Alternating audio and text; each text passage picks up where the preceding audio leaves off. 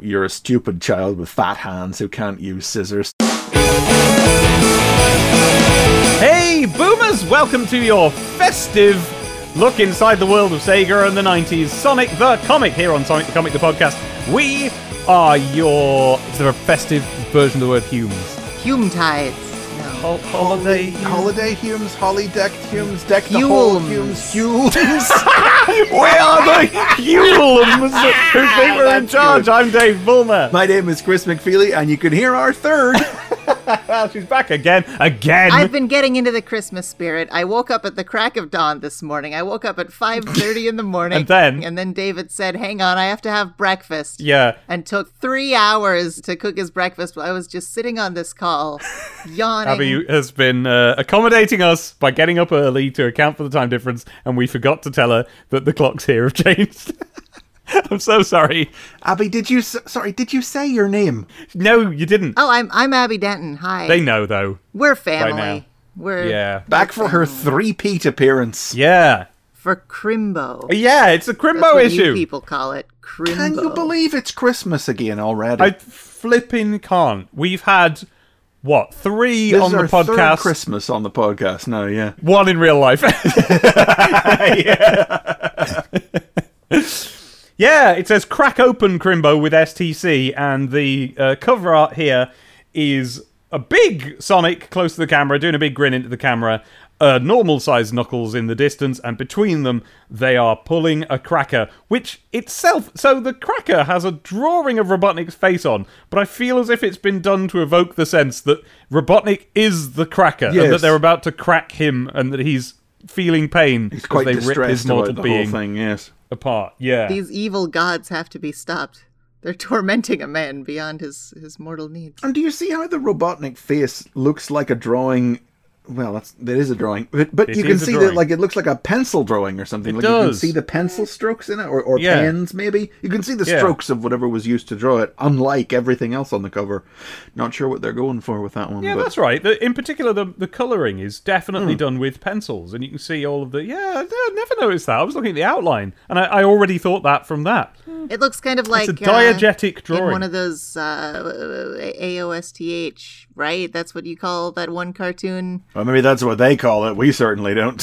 where like there'd be a picture of Robotnik and he'd make a face, like he'd move even though it was a drawing because it's a cartoon, so you can do it. It looks like he probably had a cool face on when he printed them, but now that they're doing something horrible to it, he's been warped into pain, horror, all the feelings I associate with Christmas. So, is that your impression of the Adventures of Sonic the Hedgehog? That it's that thing where the drawings move? Thing where the drawings well, we had on tape that one with the cartoonist where like the magazine had a button Yes. that made Yes, I everything remember it. Yes, move. there's a comic with moving Ah, it's pictures. so Yes. silly. Oh, what was that called? I don't know, but it was where I was introduced to I've fallen and I can't get up. They do that as a joke at the Yes, end of the that's episode. kind of like the big payoff joke at the Yeah. end of it, isn't it? Yeah. When that's the gag in the comic, and then it happens to Robotnik And then it in air happens. quotes real life. And I think it's an American advert for like someone's old who's fallen and can't get up. that's what And it is. It's the for Life us, Alert personal things, security yeah. Life Alert. I just know it from Sonic. So, listeners, just so you understand who you're dealing with here, we opened up this issue and Dave said, so when did this issue come out? Holding a magazine that said, crack open Crimbo with STC, Happy Christmas Cracker on the front. Dave, I don't know. Yes. I don't know when this came out. It's- We may never find out. Abby is referring to the fact that I didn't realise that this was the Christmas issue. But, well, I might not. Because of everything other than the cover, right? Well, yes, that is the truth. Like, the content of the comic is summarily, entirely unrelated to Christmas, which is a rare thing. It's a deeply yeah. festive comic. It's thematically, it's all about, the rebirth, the coming of the Lord. Oh, yeah, there's the Coming of the Lord comic. We'll get to the Coming of the Lord strip later. Okay. That's spoilers, but... No, it's just... Right, it's a Christmassy cover. The Sonic logo has got sparkles on it. There's a Christmas cracker. It's just that I expect 2 or 3 of those, and then there to be one actual Christmas issue. I mean, but you only expect that because we had 2 last year. There Yeah. was only the one the year beforehand. Oh, is that right? Okay. We haven't said it yet, but this is issue number 67, which is cover dated the 22nd of December, but released on the 9th of December, which is, it's a little odd because it means there will be one more issue released before Christmas actually gets here. Oh. But that one's the one that gets branded the New Year issue Yeah. because its release window spans the festive perineum between Christmas and New Year. Well, Dave was very excited when he realized this was a Christmas episode, and I think it's understandable that he wouldn't have realized this was necessarily the Christmas issue because Yes. in Dave's world, What's this going to be? most meals are accompanied by breaking open a Christmas cracker. Oh, no, that turned out quite nice in the end. I was You were worried about where that was going, I right? was expecting a big dunk, and I got just a lovely little image. Christmas is part of your brand, Dave. I've always thought of Boxing Day as a kind of a taint. Chaotix Inside, new Sonic story. And the issue Crammed. claims here is crammed with goodies, prizes, pin-ups, pictures, and more. I do expect pictures from my comic, yes. And last thing is, featuring the Cybernick, Oh, where yes. often we get a little Sonic head featuring Sonic the Hedgehog. I guess we can tell very clearly that Sonic's in this one, so they've put featuring the Cybernick.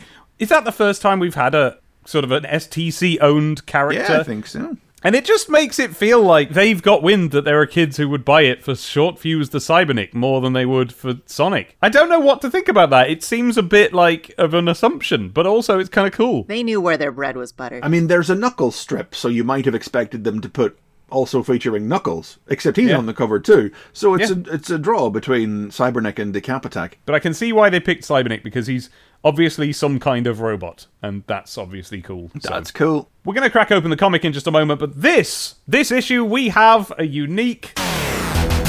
Just some advert! Just a page of adverts! on the back cover, so we flip it over. Well, unique is a good word to describe whatever on God's earth these things are. Yeah. Because let me tell you, right, Yeah. I typed this into Google, Oh. and you only get a handful of results, and they're all on old nutritional websites. Nutritional web. Yeah. Well, I can't imagine they do well on those. Exactly. Nobody has any memories that they're recalling on message boards or old websites where they're keeping jars of this stuff sealed on their shelves to appreciate in value. No, this is an ad for... It's one of those advert/compos, isn't it? Yes, we've been seeing more and more of those.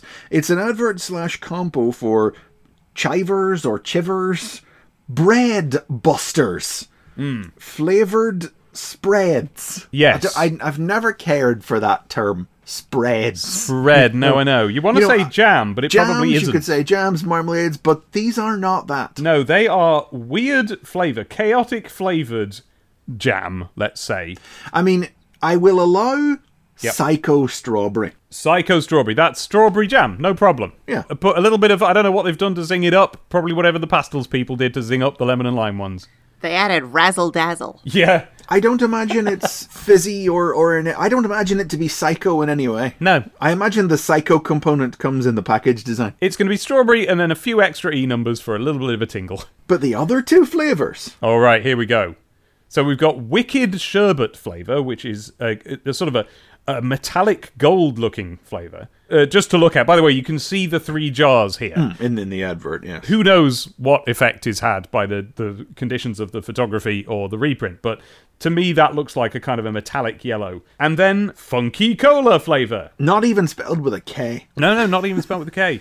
Cola spelled normally. And Chris, when I saw the cola flavor, some sort of memory unlocked. Now, I can't swear. I've checked with my brother. He can't swear either. Dave, you can swear. I believe in you. Well, blithering Pratt. Well, blathering blatherskite. Who's got my bread busters?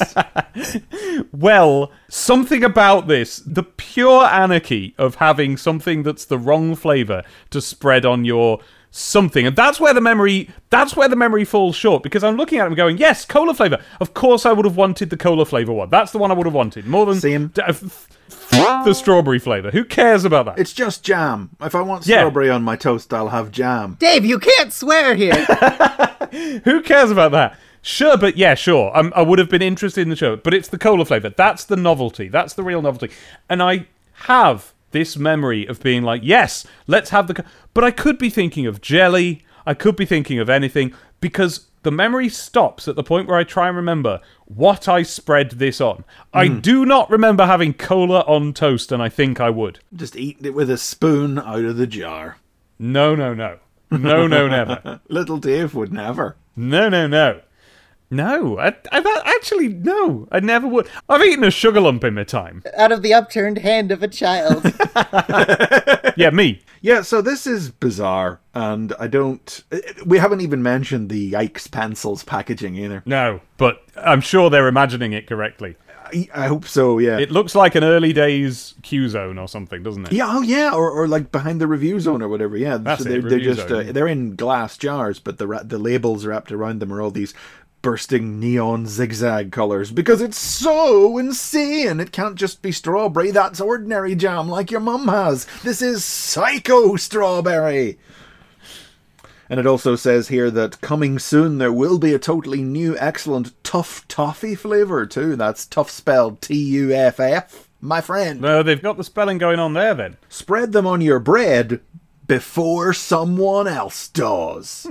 What, like your mum spread it on your bread for you? Yeah, I'm not threatened by that. No. I have a wonderful image in my head of a youth coming home, spiky mohawk, like studded leather jacket, coming home at like 4 a.m. from a loud night's partying and coming home and their mom's like sitting up sick with worry, and the youth sits down and spreads funky cola flavored jam over his toast.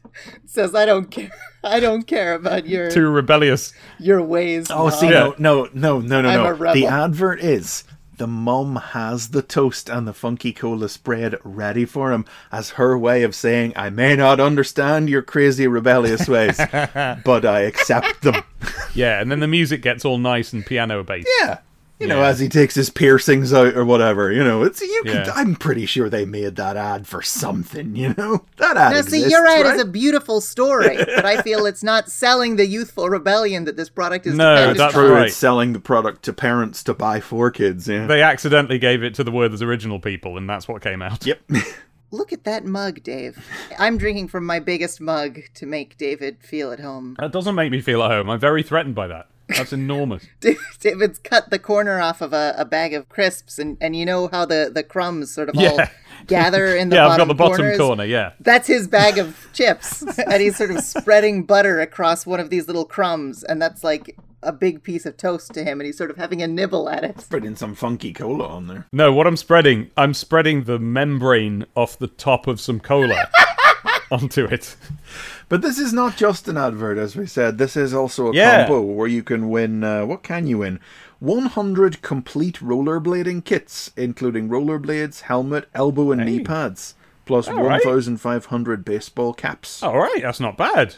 That's a pretty good prize. The jars say instant win, so presumably it'll be tokens. Or... Yes, this isn't actually a combo at all. Sorry, this is an advert for a prize giveaway that the product is running. We're giving away 100 blah, blah, blah, blah, blah.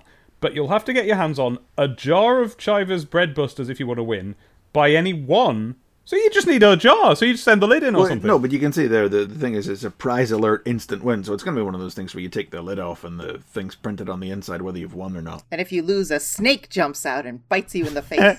Yes, it wouldn't be a very good business model if you just buy a jar of jam and now win, you're entitled yeah. to send it in. Well, what a bizarre food product that is so emblematic of the era. That is, yeah, and yet unremembered. Utterly, even by the internet at large. Yeah. Control Zone. So the first paragraph, nonsense.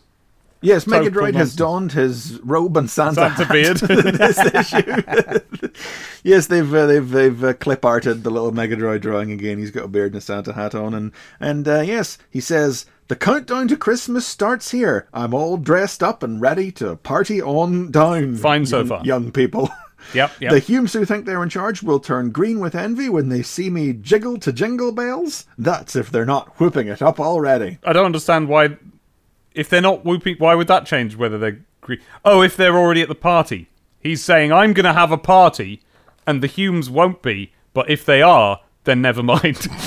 Well, I just thought that he meant that they would be jealous of his dancing skills. Yeah, because he can do a full pivot Yeah, you do. about the waist. Yeah. No problems. He can do the robot really well, too. I feel that's the most polite boast I've ever herd. Like, I'm going to have a great party. You're going to be jealous of me unless you're also having a party. Unless you're also there already having fun. Yeah. It's like if Sonic was like, I'm the fastest person alive. Unless you're also really fast, in which case we're probably, like, about even. You'll have plenty of festive-filled pages to keep you entertained during this holiday period. Oh my god, it's starting to get to overload already. I can't hack this. It's a bit much, this one. Not only is there knuckle-dusting action in the homecoming, the chaotic Screwcom face of... Well, you'll find all this out as we go along, readers. They say what's going to be in it. Hoping to have Sega goodies in your stocking this Crimbo, take my advice. Butter up those adult Humes and get them to enter STC's Coronation Street compo. And thus begins a campaign to make any sense of why that compo is in this comic. You remember last issue, folks, when they trailed that there was going to be this Christmas Coronation Street themed compo, and we were mystified. Dave almost to the point of anger at the fact this was going to be in a comic. And thus begin the justifications, which we will come back to, yes. Plus, there's more to the Asteron star pinup than meets the mince pies. And then they felt the need to ruin it by putting eyes in brackets afterwards meets the mince pies. See below.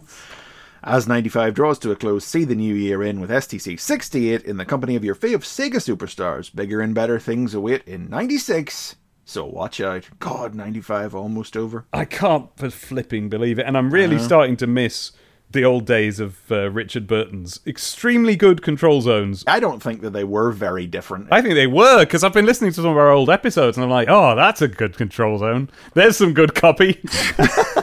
But yes, they did mention the Estron Badnik pinup, the latest in a run of rubbish Badnik pinups, which we'll come to in the center pages. And it's here that they're almost, they're trying to justify its very existence. What they suggest you actually do is cut the Asteron out of the pinup, stick it on some card, and use it as a star for the top of your tree. Yeah, it's as if they gave away a tree topper, but they didn't. Not really. I do wonder if they decided to use the Asteron specifically because it was Christmas, because they could get a Christmas star gag in. Because they did pick the Bat Brain for Halloween, you know. Yeah, it's the closest you can. I can hardly believe they're going to have the temerity to put this picture of an Asteron forward under the name of Pinup at all. But, like, actually, if you actually did this, it would not be a dreadful idea. That would be a decent use of a bit of STC. It does have the fold in halfway down the top point of the star, but we'll get to it. No, you're gluing it to cardboard. They're encouraging you're gluing it to card. Yeah, but it'll have it's not so bad. It'll have a visible line. It's not going to droop, but it's going to look wrong. Yeah, but also you're a stupid child with fat hands who can't use scissors, so it's not going to look good anyway. The self-loathing in Chris's voice as he said that. There's no nice, clean black line to even cut around. How's it going to look good? It's not going to look good. So here's how you do it. Well, narratively, and Dave, you're not opposed to a little bit of alternate history with Christmas stories. Not at all. Are we meant to envision that Robotnik has sent a Badnik to hover over Bethlehem to attack the Messiah? Oh, that's wicked, actually. Yes, we are.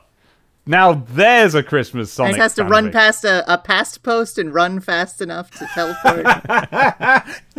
And the title of that story would be Bethlehem Bedlam Zone. There's a problem with that, which is the word Bedlam is itself just the word Bethlehem mispronounced over the decades. Yeah. Decades! We used to call it Bethlehem just a couple of years back ago. In the day, yeah. In the 90s. So yeah, what you do is you cut it out, you glue it onto a piece of thin card. 3, you cut around the outline of the shape. 4, using a piece of string/wire, attach the Asteron to your Crimbo tree. 5, post a 24-hour guard round the tree. You know how dangerous these badniks are. I do like that last one. Bit of flavour in there. Yeah, you got to put something in there. SCC's DIY decorations, it's easy when you know how. So, plenty of the denominational cheer we can usually expect from the Control Zone around this time of year. And there's a box at the bottom encouraging children to remember the 7 principles of Kwanzaa: unity, self-determination, collective work and responsibility, cooperative economics, purpose, creativity, and faith. That's the wiki you had open. The Sega Charts. Soccer, golf, cricket. Theme park. Top 3 on the Mega Drive. We've lost the war. It's gone. It's 1995. It's Christmas. The children, they just want FIFA. No Sonic anywhere in the chart. Well, there hasn't been a new Sonic game all year. I don't care. There are 3 Sonic games in the Master System. Yeah, exactly. Yeah, but what else do they have? That's the thing. They haven't had any new games at all, so they're still Sonic Drift Racing. Yeah. Sonic Chaos. No, but I don't know. Just the fact that it's Christmas. This is the Christmas I got Sonic and Knuckles, and it didn't touch the charts. I don't know. It makes me unhappy. I guess everyone's already got them, and that's it then. Yeah, I can't remember. I said last year I wanted Sonic and Knuckles for Christmas '94, but did not get it. And I can't remember what I did get for Christmas '95. Did you get Sonic and Knuckles? No, I never did get it. Never got it. Oh, you must have a go. It's good. I mean, I have since. See, there's this character named Knuckles they introduced. What? When? Imagine if the whole Knuckles was pink thing stems from the fact that Chris never played Sonic and Knuckles. I wonder if there's ever been one of these where they're like, around Christmas time, it's like, oh, here's the whatever zone from this old game. Wouldn't that be a great Christmas present? Wink, wink. Go buy this old game. Yeah, like a retro adventure. I mean, I guess that was all of the Sonic the comic after a certain point. But... Well, I mean, basically from here on, there isn't anything until Sonic 3D, so I don't know. Yeah. I don't know what they do next Christmas. I wasn't around at that point. What? Are you a ghost? Sonic! The Return of Chaotix, Part 1, written by Nigel Kitching, art by Richard Elson, letters by Ellie DeVille. 1 month after the defeat of the Brotherhood of Metallics, Sonic is present at Never Lake as the Miracle Planet reappears, and reunites with a surprisingly calm and collected Porker Lewis. Nearby, the Chaotix crew arrive on Mobius. Following the Brotherhood's trio, they have a run-in with some SBS troopers, but Sonic steps in to help take the badniks out. The Hedgehog hero informs the Chaotix that the Metallicses are history, but the Omni viewer then detects an energy field surrounding the Miracle Planet and dispels it, revealing that the little planet has been reshaped into a massive metal Metallics head. Yes. Oh yeah. Yep. Here we are now, 4 issues, 2 months on from where we left things at the end of the Brotherhood of Metallics story. Mm-hmm. The Miracle Planet reappears in a lovely first page. And Sonic's reaction to the Miracle Planet reappearing is to go, what the? And then Always bugged me since I was a kid. Yeah, has it? Right. I love the little footnote saying, the Miracle Planet returns once every month, you idiot, Yes, Sonic. yeah, exactly. Why is That's he what you're up surprised? here for. That's why you've come up to the lake. We're so shocked. I don't get it. I don't know why he's surprised to see this, because it says there in the next panel. Can I say I love how they colored in the clouds here? It's just lovely. We're so lucky to have sort of advanced beyond 4-color. I mean, I guess this was still 4-color printing, but what am I thinking of? Like the plate printing. Yeah.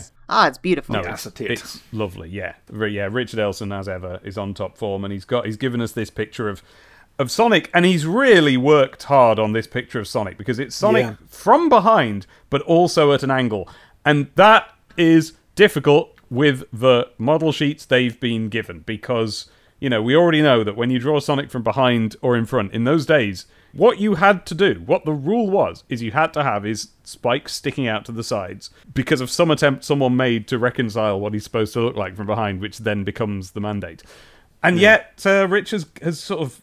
I love the shape of his top spine. It's Look at them. They're curving. Yeah, he's looping, found a way sweeping, to sort of flatten it, curve it, make it give us an impression of this is what we've been meaning by this back view of Sonic all along.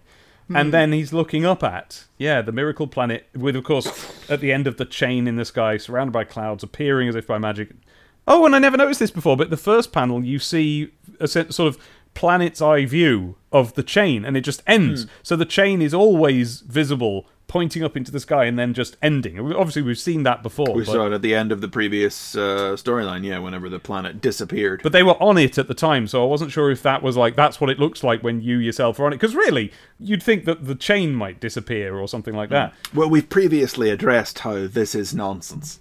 Because, the point of the chain is that Robotnik put it there to stop the Miracle Planet disappearing. And STC has just sort of misinterpreted that. Even though it does open with this line here, the Never Lake was one of the greatest beauty spots on planet Mobius before Dr. Robotnik came along, that is, as if to say, yes, this big Robotnik face carved in the side of a mountain with a chain coming out of it is Robotnik's doing. And it's like, okay, well then what's the point of the chain if it doesn't stop the planet disappearing? All science starts with false starts. You fail, you screw up, you make mistakes, you're learning. Yes, there you go. This is just Dr. Robotnik in the process of learning. We rarely see his early attempts. That's right. He went, I'm going to try and chain this planet and we'll see if that stops it. Oh, it didn't. Okay, next thing. I feel like you'd at least have the chain smelted back down to Make bad badniks out. so- Yeah. There's a lot of metal in that chain. If people were meant to be perfect every time, we wouldn't have erasers. All right, then. How about this? Here's what it is. Headcanon, right? Back when Sonic CD was happening, the chain used to get, like... There's a load more chain in the mountain. And the planet would, like, pull it in to get more metal, to build more machinery up there with. I like this a lot. That's really good. Right? That's the source of the metal that the Alpha device, or whatever it was Robotnik used, would then turn into the raw materials for the stuff on the Miracle Planet. You don't look convinced. I reject it. No. Because the idea is it's supposed to be scary growing technology. Doesn't matter. The metal just comes from somewhere else. That's not I was reading Battle Angel Alita recently, and there's this floating city above a junkyard, DeForest, that's like fed by all these tubes from the ground. Yeah. And there's this wonderful scene where this guy's like trying to climb up it, and all these robots are like destroying him. I don't know if you're going in recognition of the story arc. I'm going in fondness. Yeah. That's the manga I read as a This idea teenager. of expresses fondness. Blech. I flipping love Battle Angel Alita. But when I first saw that, like all I could think of was what is it? Planet Freedom? No, Planet whatever. Miracle Planet. Yeah, I was thinking of Planet Freedom from that other game, and also from the Sonic movie, Also from Sonic. Yeah.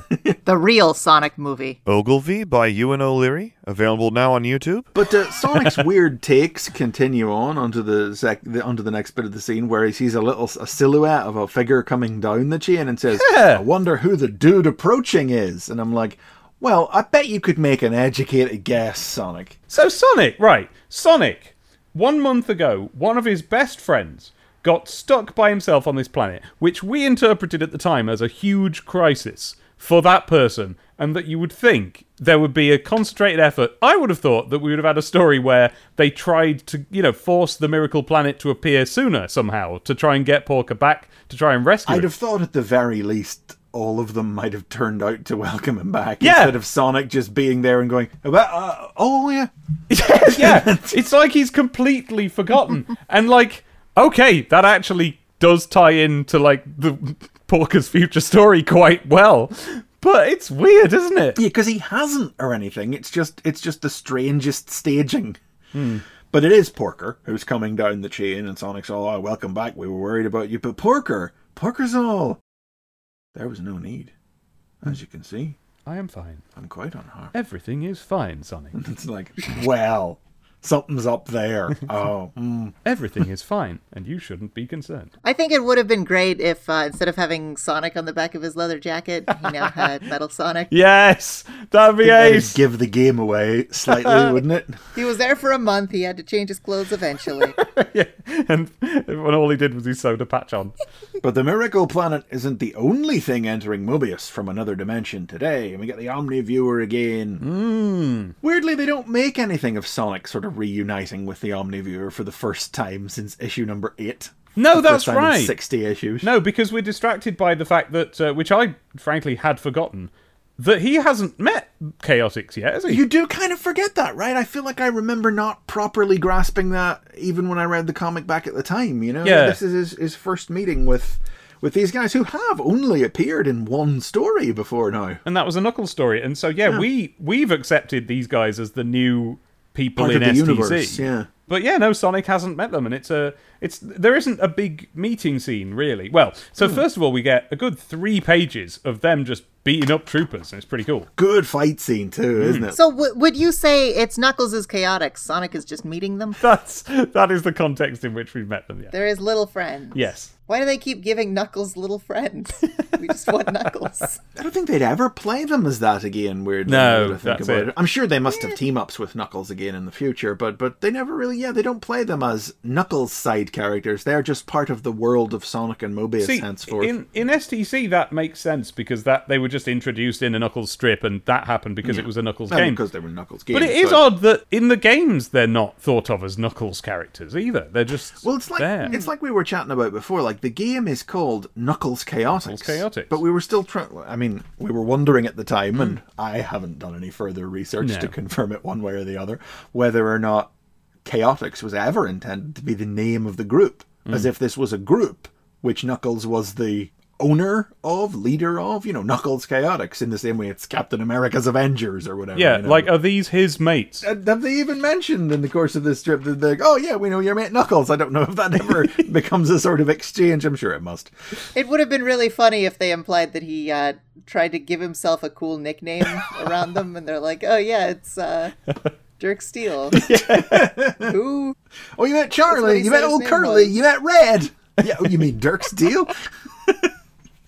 No, but it's just a good action scene, and it Mighty getting lots of big action panels, big punches. They're SBS guys, so they have, well, this one guy in particular who's like a dude with a tank for legs. Yeah. And he's got cannons, but his cannons shoot stone balls? Oh, yeah. Well, cannonballs. Well, yeah, but they're not. But yes, cannonballs are a thing that cannons shoot. But these are big mechanical cannons with pneumatic coils coming off them. Yeah, they look like kind of grenade launchers, but they're shooting cannonballs, essentially. Yeah, it is a bit big odd. marbles, yeah, big bowling balls. Yeah, but this guy, imagine a trooper leaning over with his fists out in front of him, and then behind him, his body is just this tank. It's really cool. Does he transform? He's sort of like a combination of the gun tank and the gun cannon from Gundam. From Gundam. I do like SBO's spinning top move. It's like, this could be the only time I ever remember him doing this, but it is, that's what he does in the game. His spinning attack is he does a little tornado type move. It's great because it adds a little bit of character to Espio, who we've talked about being like the one who doesn't have anything. Vector's the leader, Mighty's the muscle, the tough guy, the Ben Grimm, Charmy's the little annoying guy, and Espio is the other one. The ninja. I think of him as the stoic. Yes, I do now. I've come to accept him as being the serious one.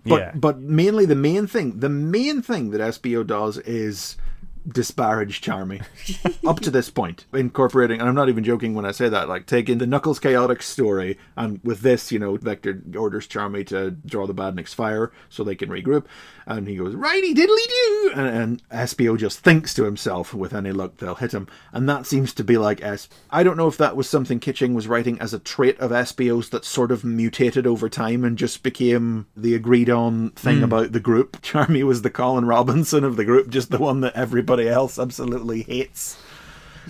But right now it's like the only thing Espio has going. But yeah, I feel like I kind of interpret him as the stoic one, but I feel like that's coloured by my later knowledge that he's played in modern Sonic media as a ninja, and therefore has that air of cool, detached stoicism, that stereotype. Talking of their powers and their personalities and stuff, you were both practically adults by the time you were reading this comic, so maybe you were coming at it differently. All of 13. Yeah, you were old enough to work in a mine in the north of England, I believe, as I understand the history of your That's your right, region. and we both did. Yes, and you read it by the light of your little helmet. That's right. But doesn't Elson render the attack great? I love his second drawing of it, where he's something about the shape that he's used for this top going off. It just feels so billowy. It feels like you want to squeeze it. It's just right. It's great. It's a proper Tasmanian devil spin, but the twist he's put on it is that Espio's nose horn sticks out of the tornado and whirls around it at the top. His little nose. Almost like a bladed weapon, I feel like maybe that's what he's hitting them with. Yeah, I always have trouble seeing the horn as not his nose, and as a result of that, I'm always annoyed that it's situated too high up his face. It's like, no, his nose would be a bit down there, but it's not his nose. Well, I mean, we got very lucky in STC, in as much as we had good artists who knew how to draw these characters. Yeah. I mean, you want to see I don't know some what of you're the- insinuating there. I think you do. You want to see some of the nightmarish renditions of Espio and where his horn lives in Archie, and you're Googling it right now. I aren't you? am Googling it right now. I don't remember this. So I was going to say that my search was futile because, in latter Archie, there were, in fact, good Sure, artists, yeah. and it ended up being quite a good comic. But No, I found one. I found this one. Is this what you were talking about? That's not even the worst. Oh, that's so much better than even I can... hang on, let me... Oh, I genuinely can't imagine what would be worse than the one I just posted. In which he seems to have a little beard. So maybe that's not Espio Dave. and it's an Espio with a beard. What? Well, for one, he's wearing two-tone shoes, and therefore he's great. For two, like, I read through the whole Archie series a couple years ago, and this looks fine to me because that's far from the the worst. comic reached such depths It's that so- this is like, oh, it was a good week. Oh my god, okay. Here, try this one. Okay. The trepidation in your voice makes me very happy. Okay. I enjoy causing you pain. Oh no! Oh no! Oh no! Oh no! Or how about this one? Oh! Oh! How did you just have those on hand? I have just Googled the words Pender's Espio. Of course, Penders, of course. Hang on, and of course, this isn't so much about the Espio, it's just the whole experience of it. Oh no. Join us at Knuckles next month and learn about my special friend. It's not who you may think. It's a date! Gobble, gobble, gobble, gobble, gobble. I like Mighty's expression in that film. It's just on top of the world. Anyway, back to this. So back to this. So I don't know why you say Espio doesn't have a personality. He spins. So does everybody in a Sonic game. Except for Charmy. He spins in the other axis. That's he's true. Going the other way, yeah. For a Sonic game, it's quite revolutionary. Yeah, and then flipping Sonic turns up. There they are having their fight. Mighty punching guys into bits, you know. Look at that shot where I love that Yeah. monochrome yellow background where on the panel where Mighty punches it's the badnik well to good. bits, and Vector goes sort of flying away in the distance because he's biting on its arm. Vector's been biting on it, but biting on a tank is not how you defeat a tank. So he's like, this isn't working. No, you punch it, obviously. Punching a tank is what you do to a tank. So Mighty punches it, it goes to bits. But a couple of the troopers have run away, and Espio's like, well, the others are getting away, so I don't know what you're so excited about. And then, Badak, they're taken out by a speeding Sonic, who shows up and goes, Sonic the Hedgehog at your service. Badnik's trashed while you wait. And that's it. That is the introduction of Sonic the Hedgehog to the Chaotix. I like that Vector's response is to say, it's a great honor to meet you. Because you don't get... I mean, guest characters tend to say things like that about Sonic. Yeah. But, like, regular... Well, I suppose the only other guy I'm really thinking of is Knuckles. It's like, we're kind of at a point where, like, nobody really gets on with Sonic. And just our knowledge of the fact that these guys are real characters from a game and not made up fakey fakes from a comic, actually showing up and being, all right, fair enough, you're that big noise, it's nice to meet you. And not being like, get a load of this guy. Because the Omniviewer has told Yes. has told them about Sonic. Omniviewer has been bigging up the legend of Sonic behind the scenes. That's nice, isn't it? So Vector says this very formal, it's a great honor to meet you. Yeah. And like his thing is he's got like the Walkman all the time, which I always think of as like, oh, he's a hip teen. Whereas that's a very sort of mature way to talk. And like later he's a detective. 7 Ages of Man. So I'm wondering if he and Amy just both have aged up sort of over the franchise, or like, is he meant to be like 30 here as well?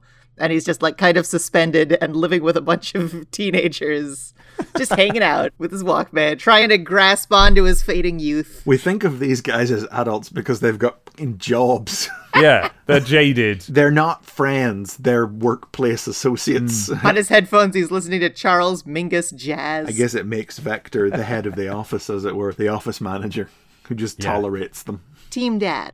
I put forth a theory on a thing I was on recently that all shows are at their core a family sitcom, but like this is so many sort of disconnected groups because they're promoting different games, different sort of series almost with the Chaotix. So like the Chaotix are like a competing family. They're like the neighbor family. This is almost like a crossover episode. Yeah, it's like, we've had these guys from Knuckles' thing over here, and now they're meeting Sonic for the first time, and they're not. Yeah, that's why I guess it is so unusual that we have this interaction where they're like, "Oh, pleased to meet you. Yes, it's a great honor." Yes. instead of there's no bounce. Yeah. It's like the Jeffersons moved back to Queens.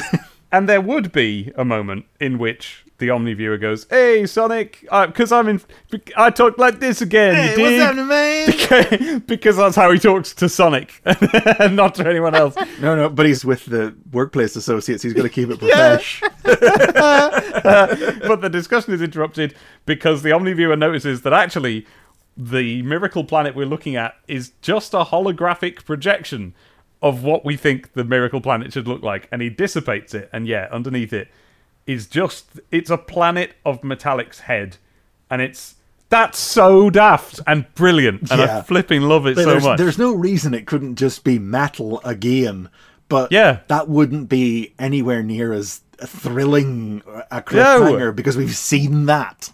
So of course what the Metallics did is that they didn't just turn it metal again, they turned it into a big one of their heads. Of course they did, because this is a comic. Yes! I love that, like, when Robotnik makes a Death Egg, he puts his face on it because he is... I didn't think of that. because he's this narcissist, he's this maniac who's trying to take over the world.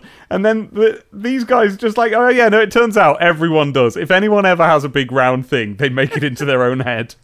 We don't yet know that it's definitely the Brotherhood of Metallics did it. Like that might have been Porker Lewis got bored and he did it in homage to his pal Sonic. Yeah. Because he's clearly unharmed, as you can see, he's fine.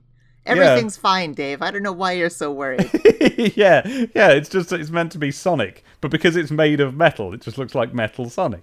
It would have to be surreal. You know, like your enemy builds a Death Star in the shape of his face and tries to destroy the planet. Like, that's fine. That's normal, I guess, to Sonic. But, like, if I was Sonic the Hedgehog and I woke up one morning and I was like, a giant effigy of my face has just destroyed a city. Has replaced the moon. I wouldn't be able to move. I'd be too confused. Everyone looks up at the sky. It starts trending. You know, the moon is now a giant face of Abby Denton from Twitter. That's funny, you know, I genuinely sort of I don't even think of it as Sonic's head, you know? No, same. I mean, you're completely right. That is absolutely it's a talking point. Only now, in this conversation, that I recognise there's even a similarity between what this is and Sonic's head. Because it's Metallic's head, Sonic. you know? That's a whole... It's not Metal Sonic's head. I'm so sorry, Chris. Metallic's head, you know? But that's what I'm saying. It's because it's not... We don't even think of him as, you know...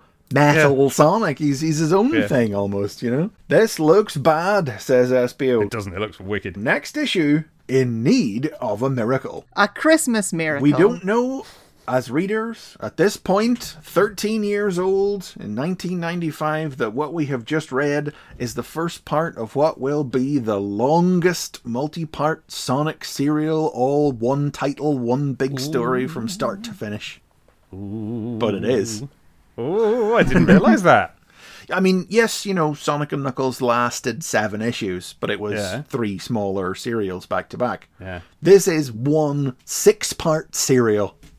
Return of Chaotix parts 1 through 6, which of course is a perfectly normal length of time for a serial to last in the pages of Sonic the Comic. Yeah. They just never done it on Sonic before. I know you don't like to spoil the next issue, but it's funny that, you know, it must have been a timing problem because this was the Christmas issue, but then in the next issue, the Sonic face starts talking and it says, "Hark, I bring you good news of great joy to all people." And that's the miracle that they're talking about at the end, is the coming of the Lord. Yeah, that's right. In a manger, the humblest place for the king of all men. I can't think of any good Sonic Christmas puns. No! Why not? That's because it's a solemn occasion. It's about a blessing we received. That's probably it, you know. Sonic, Hedgehog, Hog. Deck the hogs. No, that's not good. How dare you? Grotto Zone. The Grotto Graphic Zone. Yeah. It's Christmas, so you know what it means. Yes. Getting all festive. The kids have been sending in pictures of Sonic as Christmas stuff. I thought you were just going to say Sonic as Christmas, and that's not an inaccurate description of what's going on here. Sonic as Christmas. But the first one is from Now Familiar, from Jessica Badkin. Hey, our old friend Jess. We've had, 2 pictures published so far, at this point? This is the third, and the previous 2 were Garfield that she'd redrawn. And so's this. Is it? See, when I looked at this, I was like, the first one that isn't a Garfield. But what is the Garfield that this is? The picture is of Knuckles holding a length of hose. Yeah. And he has sprayed water from the hose and he has frozen a grumpy-looking Sonic inside a large cube of ice. A big ice cube. A perfect cube that he formed with a hose. Yeah, I know, yeah. But I am sure I remember the Garfield image of Garfield being the one holding the hose and like Odie being the one inside the ice block. Well, what Jess has done this time is there's no stylistic sign of Garfield left in this one. This is purely a Sonic and purely a Knuckles. So she's obviously, it's the layout of the picture that she's got inspiration. Yes. I wonder if she did them. I'll have to ask if she just did them all in a block. Like, did she send them an envelope full of 10 Garfield drawings? And was that the gimmick that she thought she was doing, or did she just? Was she obsessed with just redrawing Garfield pictures as stuff and sending it into places? That's my bet. It's interesting because she adapted it very well to the visuals of Knuckles. His face doesn't really. It's got the sort of the half lid that Garfield would do a lot. Sure, but otherwise, it's the only real holdover from the Garfield drawing is he's got this huge Garfield gut, which is now for me canon to the character. It doesn't look too unlike Knuckles. Well, It looks a lot like me post-COVID, but... Well, I tell you what made me think this one wasn't a Garfield drawing. It was that in the ice cap zone, Sonic does get trapped in ice cubes. Yeah, but of course, they don't look like this. And if you were drawing a fan art, you'd draw the kind of ice cube it is, which is much more square, isn't it? Yeah. But it's still a very nice drawing, and it's great. I mean, much as we were loath to admit it, the way we were able to previously identify what was the last one? It was Knuckles windsurfing, wasn't it? Yeah, it was because he had big, nasty, naked Garfield feet. Yes, and both characters are fully shoed and socked in this in this drawing. So that is not the tail. I'm almost certain I recognize the image. I mean, I realize the Sonic has to be freehand, but I do like to imagine in this plagiarized picture, Odie had his arms crossed and was tapping his foot like Sonic. What's your favorite Odie line from the Garfield cartoon? Mine's, gotta go fast, bud. Over to the right, Tanya Vaughn has drawn, it's one of those ones. It's one of those. Sonic the Christmas Pudding. It's just a Christmas pudding with Sonic's head on the top and Sonic's legs poking out the bottom, and a big sprig of holly on top of Sonic's head too. Yes, and I see. She's kind of coloured the top spike red as if it was the berry on the holly. But I thought he had a little gnome hat on or something. That's what I believe it is. I choose to believe that within this world where Sonic is dressed in... That's one of those big inflatable dinosaur-style costumes. He's in a big inflatable Christmas pud, and he's got a little dunce cap pixie hat on his top spike with holly on there to complete the look. That's his costume for Christmas. Coincidentally, Dave has been recording this whole podcast in the same outfit with a tiny little Christmas pudding suit and a little gnome hat with sprigs of holly coming That's right. Thomas Martin's is the purest possible 1995 childhood drawing, in my opinion. Look at this. This is drawn by a child caught between two worlds, between two ages, represented in the drawing. So on the one hand, he's too old for Santa stuff, right? So here is Sonic dressed as Santa, going ho-ho with a sack. He's got a little smile on his face. He's got a beard, but it doesn't cover up his face. He's got the Santa outfit. He's got the hat. He seems to have run out his red pen on the outfit because the hat is done in the orange, but whatever. But he's visiting Tails. Tails is asleep in bed. He's got the cover pulled up. Well, he's meant to be asleep in bed. He's wearing a kind of a bed suit because his feet are poking out. Yeah. He's standing up wearing a bed as a suit. Yeah, there's an issue with the perspective of the bed, needs work. Yeah. But that's the thing. So Sonic...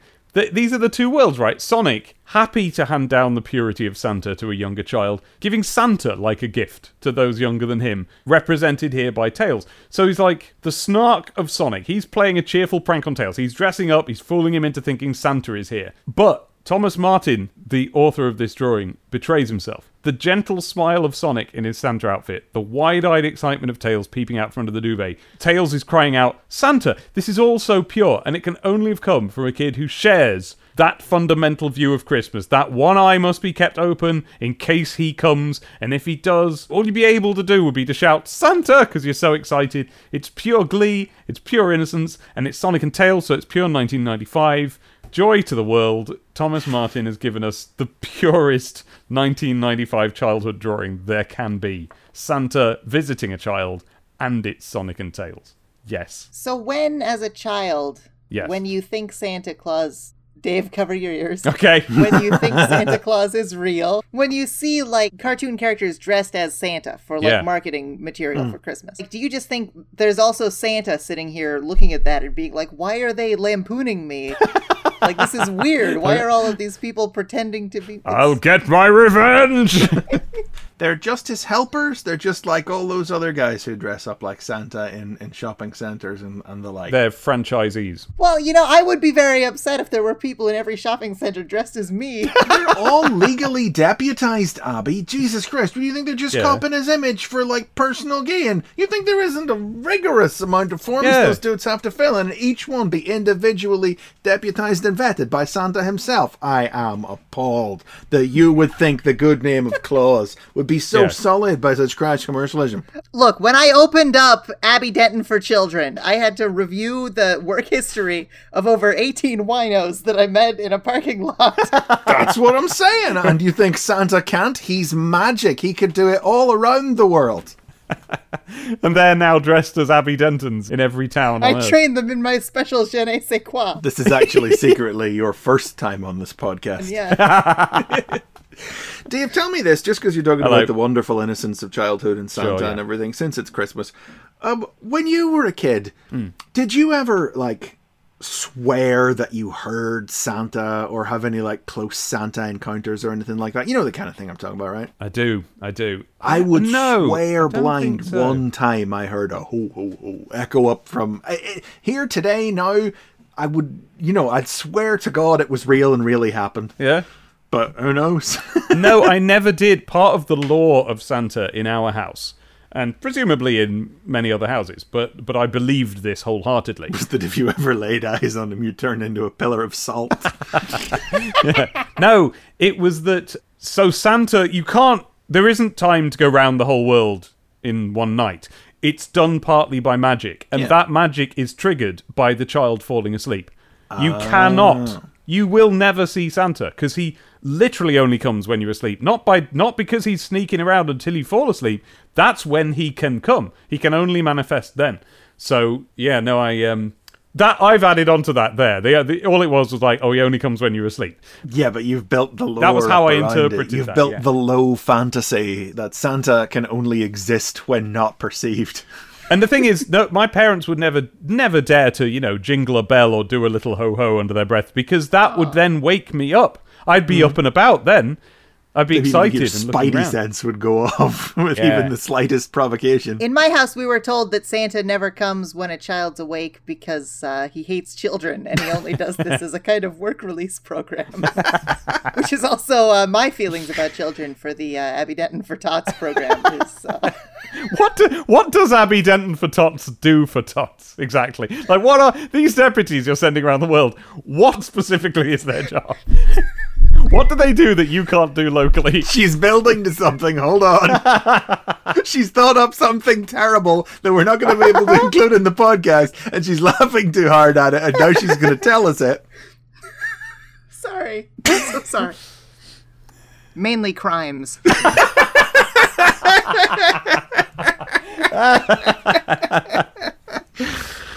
What do we reckon Rhys Jones from Whitwell on the Isle of Wight has drawn here? Well, no, exactly, yeah. Because at first glance, you think it's girl Knuckles, don't you? Exactly, But is because it? he's drawn Knuckles with eyelashes, and a bow, and the bow is made of holly. But that's the thing. It's a sprig of holly with 2 leaves and berries, but it affects his silhouette the appearance way a of a bow bow. would. And it But it occurs isn't to a me bow. that, in fact, Abby, you were last on when we had the Girl 1 graphic zone. Oh, Oh, yes. So Yes. it is an inescapable, an inexorable pull of the symptoms of being a woman are all over this drawing of Knuckles.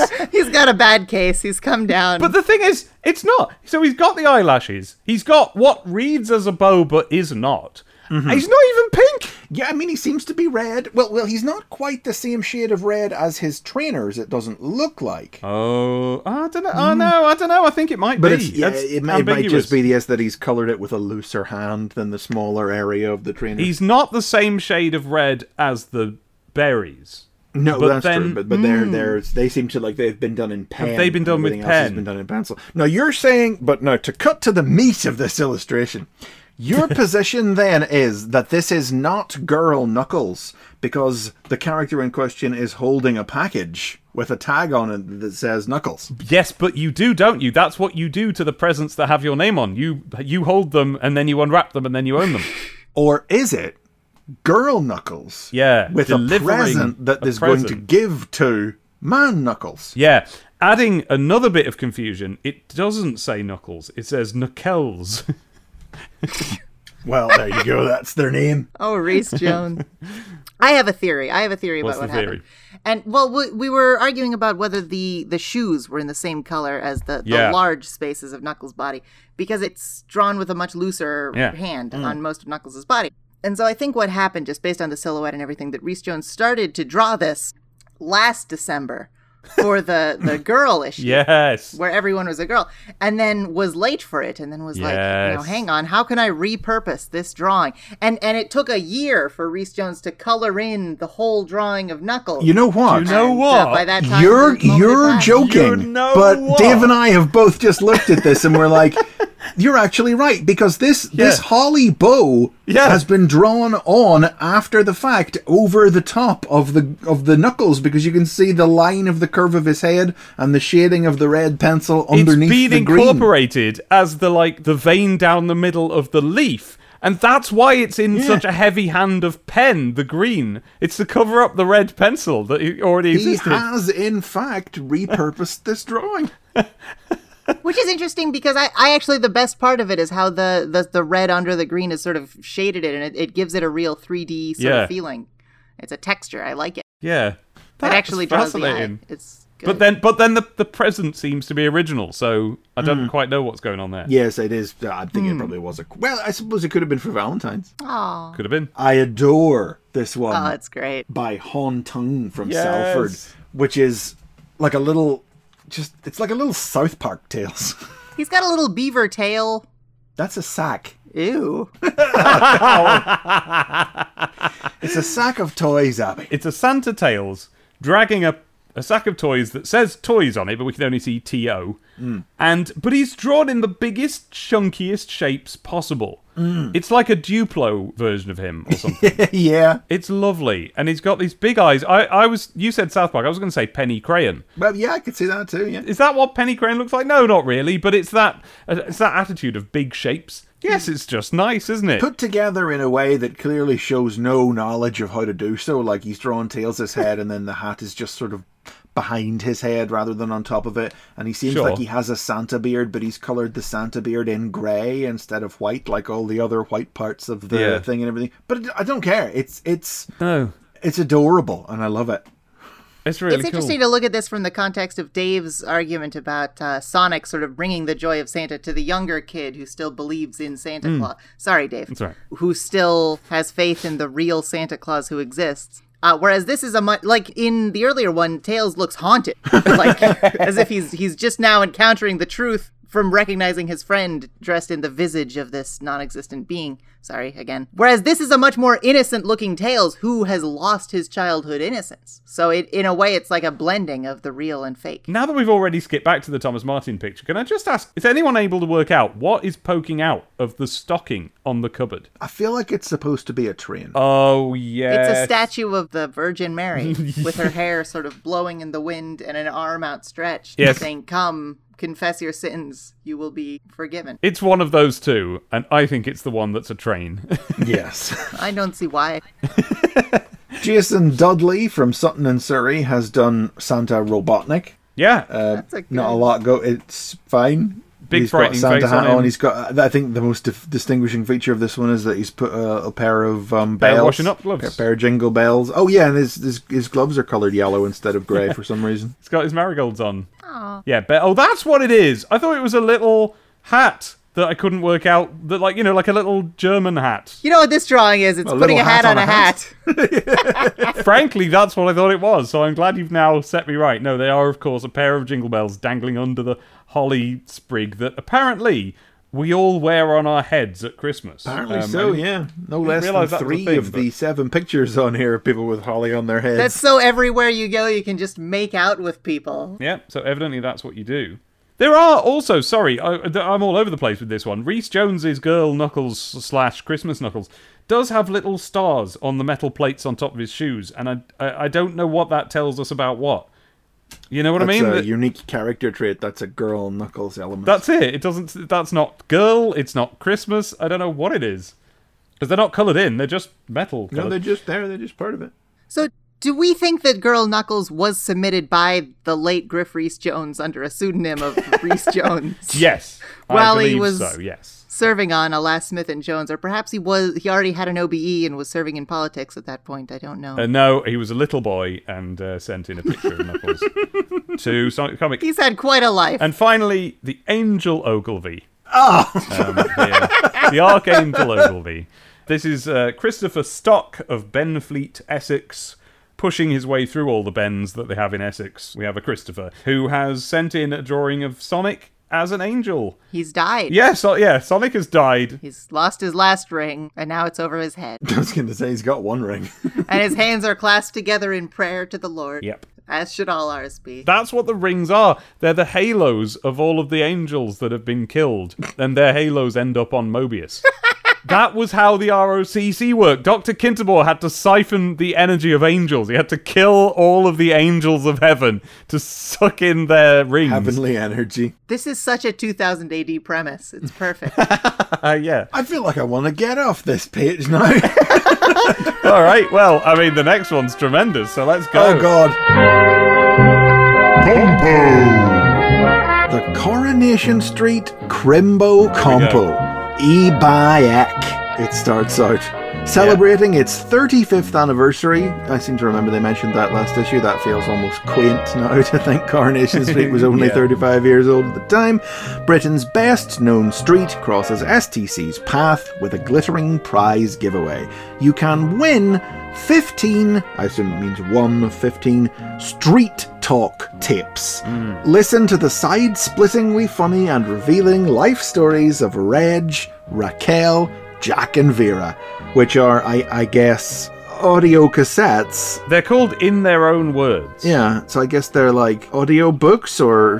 What it'll be is somebody will have written, them talking about their lives, and they'll have got the actors in for half an hour to record a little, well, I remember my life on the street when I was just a baby, and then this, and then this, and then this, and then they'll recap their adventures so far in Coronation Street, that famously adventurous TV series. Yeah, that really... Abby D. Yes. Despite your accent, I know you have a deep understanding of British culture. That's not a joke, she actually does. Oh, I try to give that impression. Does it stretch as far as Coronation Street? I've never actually watched any of the big English soaps because I am literate and I find other things to do in the daytime, such as a job.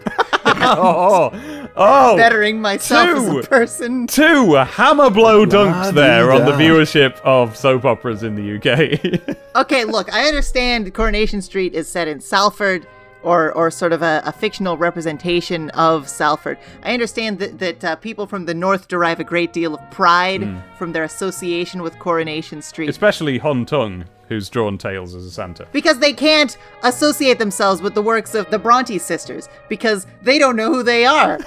And if they did, they'd just sort of look at the book and use it to make a fire. And you can also win 30 Jack and Vera shirts. Coronation Street Archists is a soap opera, but don't imagine... Yes, we should probably tell them, shouldn't they're not like the American soap operas where it's all... evil twins all and cursed strange gems and land property deals. It's a quite down-to-earth... The definition of quaint is Coronation Street. They're not all the soap operas. Like EastEnders, that's kind of like a... sort of like a gritty drama. Well, it fancies itself as that. Whereas Coronation Street is like washing up powder and cobbles and gutters, and it's like what your nan watches. It's this sweet little program about the people who live on this road and the little dramas in their lives, and that's what it goes on and on and on forever, and it's quite light-hearted, and it's still funny. Running today, this is its 35th anniversary 25 years ago, so So based on this description, you may well ask yourself, what on God's earth yes Is there a competition for tapes and shirts from this program doing an STC? How do they justify that, Chris? And we had a sort of a hint towards it there in the control zone. And after it tells us you can also win 30 Jack and Vera shirts, it says, so get in the good books of an ancient adult Hume by wafting this page in front of their face now. It may well persuade them to get you that new Sega system or game you've had your eye on. And there we go. So they're in full admission of the fact that this is nonsense, has no place in this comic for children, and are trying to reframe the competition as something to convince your parents to enter for their own benefit instead. So that as a reward for introducing them to the thing that got them either a t-shirt or a tape, they'll buy you a Mega Drive or a Saturn. They've been given this competition by outside forces unknown. Yes, they've they identified that it is completely incompatible with their magazine, and they've turned that into a feature of the feature. You got to give them credit for that, I suppose. It's interesting that this is one of those competitions that, unlike some of the ones we've seen recently, where you do send your answers into STC itself. So this is stuff that's been sent to the offices, and they've won themselves lumbered. You know, this isn't ITV bought a page in the comic to do this compo. Yeah. This is like ITV sent this stuff to Fleetway, and they were like, make something of that, Chuckles. And they put it in STC of all Beat that, places. you little trout sniffer. It was sort of an interesting cross-promotion, though, because there was that famous episode, you've probably seen like the meme clips where someone goes into like the cafe owned by, I think, Roy Cropper. They say Roy. And Go on. An older woman, I think her name is Maud, comes in and she's like, have you seen the new fella moved in up road? Because that's how they talk in the north. It is. Funny fellow, he's very big and he has a bushy orange mustache. And then the whole episode sort of is building up and they go to his house and it's Dr. Robotnik and he's built a machine for killing angels. for drawing coal up from the ground without needing a human miner. And they're all like, that'll put us all out of work. And then they fought him and murdered. That would be a brilliant episode of Coronation Street. I would buy that episode. The one where they murdered Dr. Robotnik. You would buy an episode of Coronation Street, Dave. On video to have. Yeah. Okay, yeah. I will say, scrolling through the Wikipedia page for Coronation Street, there is a popular character at this time, Raquel Wollstonhume. Mm-hmm. Yeah, she's one of the ones that the tape She's right here. She's right there. Raquel Wollstonhume. There she is. Huh? Actual cross-promotion. Yeah. Hume, like they Hume say like it's in human, yes. They're in charge, yeah. Hume, yeah. You're right. But they didn't make anything of it. All you have to do to win either a shirt or a tape is to answer the simple question, what's the name of Coronation Street's famous pub? A name that every human being on the British Isles is rared knowing. Yeah. Which isn't even a joke, really, to be honest. It sounded like I was making a joke there, but I wasn't. It's the Rover's Return. Even I know it's the Rover's Return. Not mentioned anywhere in the text, but if you look closely at the pictures, it is there in the pictures. Yeah, you can make it out on the covers of the tapes. Send it in to Curry Crimbo Compo, STC. The first 45 entries correctly pulled from, get the spreadsheet up, Mega Droid's Christmas Stocking will be the proud owners of either a Street Talk tape or a Jack and Vera t-shirt. Please note, all t-shirts, it's becoming a familiar refrain, are XL size only. Great for the kids. You don't even need trousers anymore. No, that's the thing. No, you don't live here, so you don't know about Curry fans. Coronation Street fans wear a t-shirt and nothing else. So this is all of the outfit they need. You see them, that's how you can identify a Coronation Street fan on the street. I don't like it when other people do that to me, Dave. I'm terribly sorry. I have a very weak grasp of reality. Very weak. If there's even a glimmer of, like, oh, really? Oh, so people walking around nude but for a t-shirt. I suppose it is an XL t-shirt. So. It'll hang. I live in Los Angeles. People just walk around butt naked. Oh, brilliant. It's upsetting. I mean, the t-shirt is pictured here, and it's terrible. Oh, it's awful. There is a huge white t-shirt pictured, and it's just white, but for a tiny little illustration printed on the front of the couple from Jack and Vera Duckworth from Coronation Street, without even the Rover's Return background that they have on the cover of the tape, though it's the same picture. Yeah, it's the cover of the tape, because it says Street Talk above it and everything. It's specifically a t-shirt branded to tie in with the release of these tapes. Jack and Vera With note left out. In the blank space, it says, on the t-shirt, on this blank white t-shirt with this picture of this couple That on, is not clearly about a tape or anything otherwise. No. It just says it on here with no context. it says Street Talk in the font that the tapes are labelled with, and then it says, quote, listen to Jack and Vera, we're now taken out. Now, so number one, this is a t-shirt that is advertising a product it isn't telling you what is. Yep. Number two, that's a bread slogan, I believe. It is, yep. For a brand of bread that was about at the time, because it was like brown bread, so it didn't have the nutrients removed. We're now taken out. What bread was it? Can you remember? Allinson's? Oh, was I it? think. Something like that. Gosh. So I guess that's gone now anyway. But yeah, what a stupid t-shirt. Stupid t-shirt for a stupid product in a Sometimes. stupid competition, stupidly put in a great comic. Now and then, people have said to us, why don't we sell STCTP t-shirts? And the answer that springs into my head immediately, after they oh yeah, we could make some money. Listen to Dave and Chris, we now taken out. See now we've got an excuse to do a t-shirt. But it's always been, what's the t-shirt? We would have to, because we can't use any of their logos, we can't use Sonic, we'd have to come up with something of like us, and then it would have to be like, well, who would want to wear a t-shirt of these two blokes? And who are they? Like, what do we put that say, well, Chris, here's the answer. We recreate this. One of us put their arm around the other one's shoulder. One goes higher than the other. We recreate this photo, and we put it in a little box, and we put "we're now taken out," and we sell, because apparently you can take someone else's slogan and use that. And then we sell that on an otherwise massive blank XL t-shirt. There we go. There's the t-shirt. XL only. Oh yeah.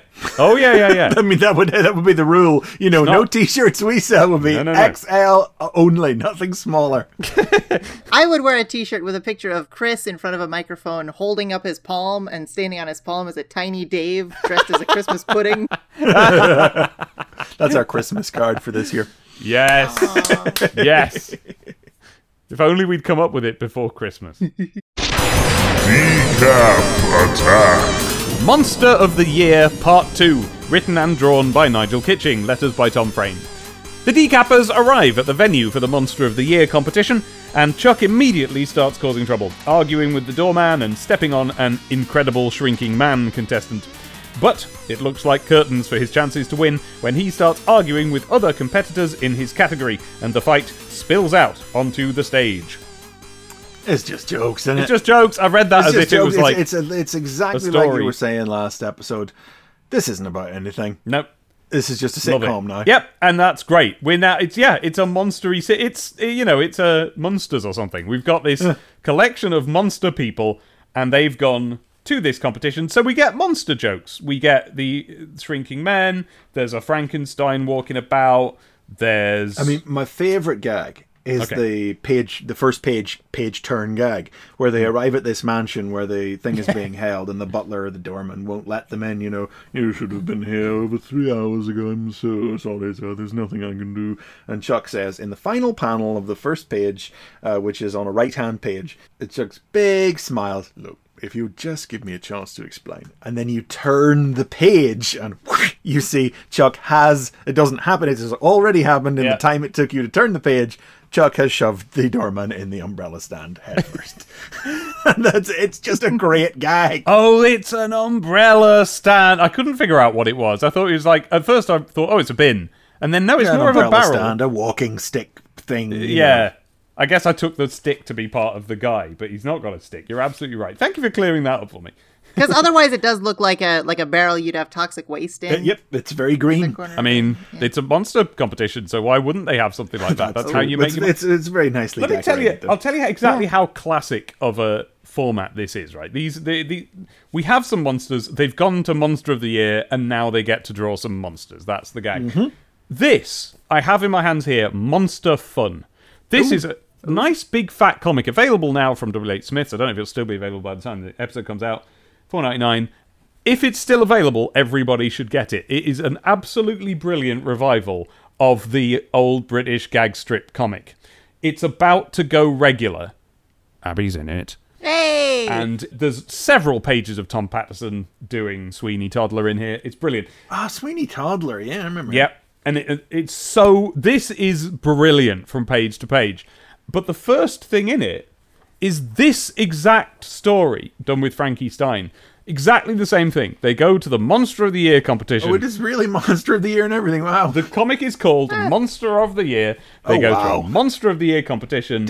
Are there any credits on it? Credits, yes, it is Cavan Scott. Okay, I know Cavan Scott. Just making sure it wasn't Nigel Kitching. It is not Nigel Kitching. No, it's written by Cavan Scott. I didn't know he worked on this. That's fun. Drawn by John Lucas, who has spent the whole thing doing what Nigel has done here, just drawing different monsters, except with more of a referential bent. So it's all gags of characters you recognise from other stuff. I mean, yeah, Nigel's drawn some monsters, but like also in the background, there's a dude with an axe just sticking out of his head. There's a fellow with a frying pan stuck to his head. You know, they're not all monsters. And of course, it ends up on the stage with the hero monster mucking everything up by being his own silly self. Different in every other respect. It's just the format is exactly the same. This format must have run in so many different comics over the years, mustn't it? The monster character goes to the Monster of the Year awards and there's other monsters. Like, we've had Hero of the Year award with Sonic. Yeah, that's true, yeah. It's tried and true, this. And it's great. It's always fun. There's Chuck tripping over some invisible men. Great. I mean, isn't that much as there are no men, I have no words for how wonderfully straightforward that is as a joke. He's going past the vampire table, the werewolf table, looking for it, and he's lost in his own thought. Igor's told him not to get in a fight or whatever, and he's just sulking as he goes along. And then he trips over the invisible man, and that's just, I mean, come on. Yeah. Page 2, Frank, I haven't seen you since the Mad Scientist's car boot sale. Sell them a couple of brains, remember? Oh yeah, they belong to daytime TV presenters. They had hardly ever been used. I didn't even... Do you know what? I was giggling so hard at the concept of a Mad Scientist car boot sale. I hadn't even read that balloon, I don't think. They're really sticking it to those daytime TV presenters, huh? Yeah, we've had that already. Wasn't it a previous one where Stein claimed he had invented Richard and Judy? And before that, it was Blockbuster's contestants. That's right, Blockbuster's contestants. And this fellow they're talking to introduces them to his creation, Terry. And what category are you in? Easiest thing is to show you, Gav. And he shrinks to, I'm shrinking man. Incredible. And then Chuck accidentally steps on him. And a proper Nigel Kitching. not just a cartoonish like, oh, he's been flattened against the sole of me foot, but his thing. There's a big surge of goo. He got stepped on. He burst. You know, as a child, this would have horrified me, but now I've reflected, and if he's only an incredible shrinking man, he has nowhere to go. Surely he has to be the incredible shrinking... And then growing again, man. And growing again, man, yeah. Or else he's just ruined his life for a party trick. Like, how big was he to begin with? Aww. It's implicit. Because he's normal, because he's taller than them. He's taller than either of the Mad Scientists when he starts. So he must have started hundreds of thousands of feet tall to even know that he can shrink. People like you... Well, I've actually had a similar problem lately. I'm 9'2" at the moment. I just keep People going like you were the reason Transformers used to have robot changes to car and back again written on the boxes. Wouldn't that be great if they released one that couldn't? You broke it. And then Chuck says a slur. Right, yeah. This was... So somebody alerted me ahead of time to this on Twitter that an issue is coming up in which Chuck says a slur. And I was like, no, surely. But yeah... What? It's not one of the Z grade ones. Oh, wow. But it's one. Yes. Wow, that's a very Dennis the Menace kind of thing to say. Well, that's that's it. Yeah. Like in Dennis the violent homophobe. It might as well be. He might as well have said softies for all the sort of context I feel like its use had among children in the 90s. I didn't recognise it at all. I've since grown up to learn that they drop one of these in Santa Claus the movie as well. There's a bit where Dudley Moore is introducing himself as an elf from the North Pole, and John Lithgow says, "You mean like a fairy?" And he does mean like a magical fairy, but it's a joke for the adults. That's what Chuck says, by the way. That is the slur Chuck says. Yes! And I've said it there in a context that makes it more comfortable to say. Well, yes, some other monsters in Chuck's category are criticising him behind his back. Very Julian and Sandy. Will you look at that? They'll let any old collection of body parts in here. You know, that's and yep, Chuck wheedles on them and says, "What did you say. And, yeah. Steady on now, Chuck. Says the skull, noticing that he's crossing a line. Yes. Yeah. That's the yeah. Whoa. It is funny to see a queer-coded Frankenstein's monster here. Like, it is uncomfortable. In those days, that was used as, like, this is the opposite of a stomping monster. Because it's...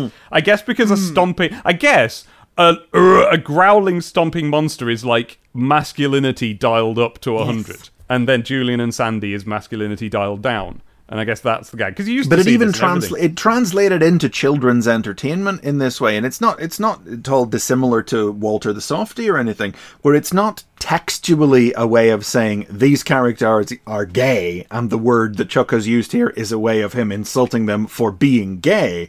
It's used to indicate a lack of overt masculinity. You wouldn't do it now. God, no, you wouldn't do it now.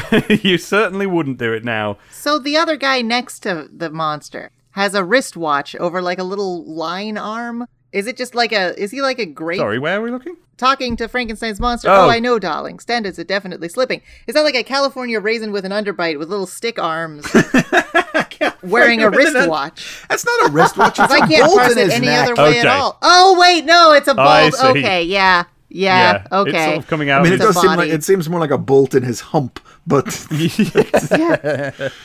that is what man-made monsters have, except for Chuck. They have bolts in their neck. We established this in a graphic zone just a couple of issues ago. This is my first decap attack I've talked about, I think, because I didn't really start following this until after it sort of turned into like all Sonic all the time and decap attack. Yeah. I think I saw like 1 or 2 echoes. Yeah. And then decap attack. And so like I always assumed, because like we never had this game because no one had this game because it wasn't a good game. Yeah. Sorry. No, that's as we understand it. And so I just assumed that they'd like menaced Sonic in some earlier issue and were like a runaway hit. And had been spun off into their own serial. Yeah, I just...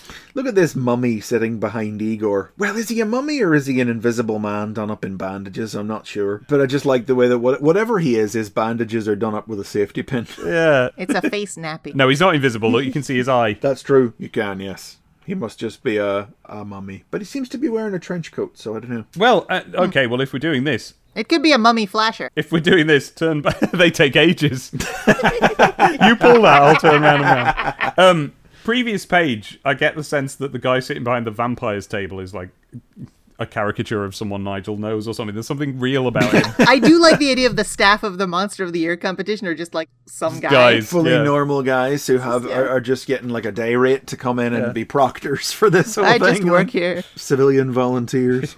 Yep, so of course, anyway, because Chuck said a slur, they get into a fight and they come spilling out through the curtains onto the stage, and that's the end. Next issue, the winner. Slur even notwithstanding. I don't know this is the best decap attack I've ever read, but it's just it's part of the strip's transformation now into a sitcom that we observed last issue. But this one is more monstersy or whatever, as you say, whereas the last issue was like, how will these people survive on a train together, you know? Where these are more sort of genre jokes. Genre jokes. Very posh of you. Oh, it is genre Jacques. Oh my goodness, I have made a genre Jacques. Luckily this week my genre is French things. Right, enough. Oh, it's beautiful. It's awful. Beautifully awful. What a load of oil shit. I love that they went with the least mobile Badnik. At least some of them you could sort of pose. Like even Motobug can sort of lift a little side. So exactly. And like wink at the camera. It's just a thing. This is the thing. So an Asteron. He lurks at the bottom of the sea, and he's made out of a helix of all these little orbs. Shut up. And Echo has to go into the past to rescue one of his orbs. Asteron is just a star with grey points and an eye in the middle. From the Metropolis Zone. Yep. And that's it. It's that star out of Metropolis Zone. It's just got an eye in the middle. And all they've done here is they've taken one drawing of an Asteron by Ferran Rodriguez, and they've just copied and pasted it multiple times on a page, and they've put some coloured balls around it to look a bit like Christmas, like baubles. That's or my something. question. Like, there's a sort of vague dark green glow in the center of the whole thing, and I'm like, are you trying to evoke a Christmas with this? I feel like this is...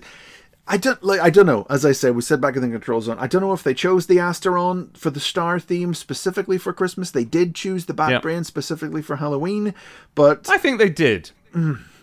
I don't look. Listen, right. Even if they did, I don't care because the cheek of putting this in here and calling this a pin-up and good are in any way worth the time and light that my eyeballs are sucking up to look at this. Do you remember the brilliant pinup they gave us last Christmas? Yes! Which was this complicated drawing of stuff going on and like people saving people from Mike a Hadley robot pulling Christmas the tree. robot Christmas tree and everything, yeah. Yeah. And now we get a pishy little star. piece of airbrushed recreation of a piece of stock art of a Badnik by Ferran Rodriguez.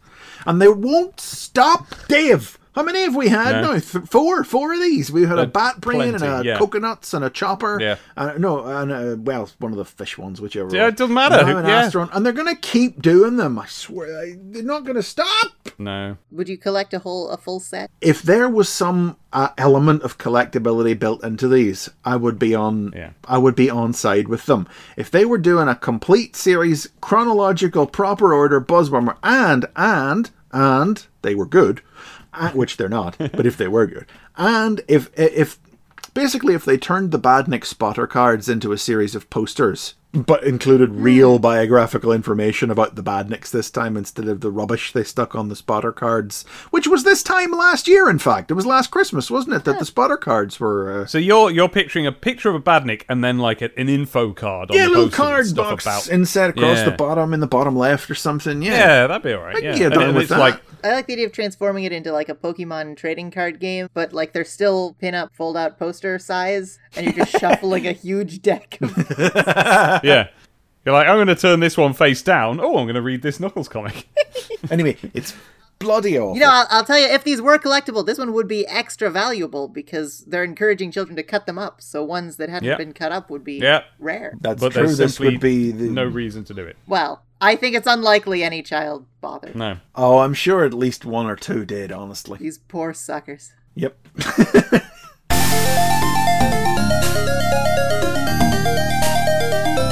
Knuckles. The Homecoming, Part 3, written by Nigel Kitching, art by Nigel Dobbin, letters by Elita Fell. Having destroyed the Master Emerald and absorbed its power, the robot blasts Knuckles, collapsing a wall on him. Thinking Knuckles dead, Dr. Zachary reveals his true nature. He is, in fact, the robot's master, and is planning to use the Emerald's power to take revenge on the entire Echidna race. Knuckles recovers and attacks Zachary and the robot before they can leave the island, but the fight is cut short as, without Emerald power, the floating island begins dropping from the sky on a crash course headed right for a mountain range. Hey, this whips ass. This is another story with the two Nigels. Yep. I remember this was after Nigel Kitching had sort of crossed over. After he'd encountered the Time Lord, there's sort of like a lost season where he worked for them that they never it's a two televised. Nigels episode, And he went to the future and met Jamie and... It's because it's a Christmas special, that's why it's a two Nigels episode. Ooh. This is, part 3 of their first collaboration on Sonic the Comic. Now, if I remember right, Abby, in addition to Short Fuse, Dr. Zachary was also one of your big exposures to STC. Well, this was... we're right here. This actually, it's kind of funny because timing-wise, I wanted to get one of the ones with Short Fuse and one of the ones with Techno the Canary. This was one that I hadn't read, but all the ones around here I had. And I wasn't in the UK at this time, but I did visit in February coming up for the funeral of my grandfather. And so I must have read through all of these from like my cousin's back issues or something because, it was all about Dr. Zachary was in all of these. And I hadn't really been literate for the Brotherhood of Metallics because I was full of life and potential at the time. So like the first story was nothing to me. It was just like, who are these guys? I don't know who they are. But Dr. Zachary, it was like, oh, he must be like one of the main characters. And I always just assumed him and coming up Fleabite, who's like a cowboy who appears twice and Dave doesn't even know who he is. I bet, yeah. Like, I thought they were like major... Fleabite. Yeah, Fleabite's great.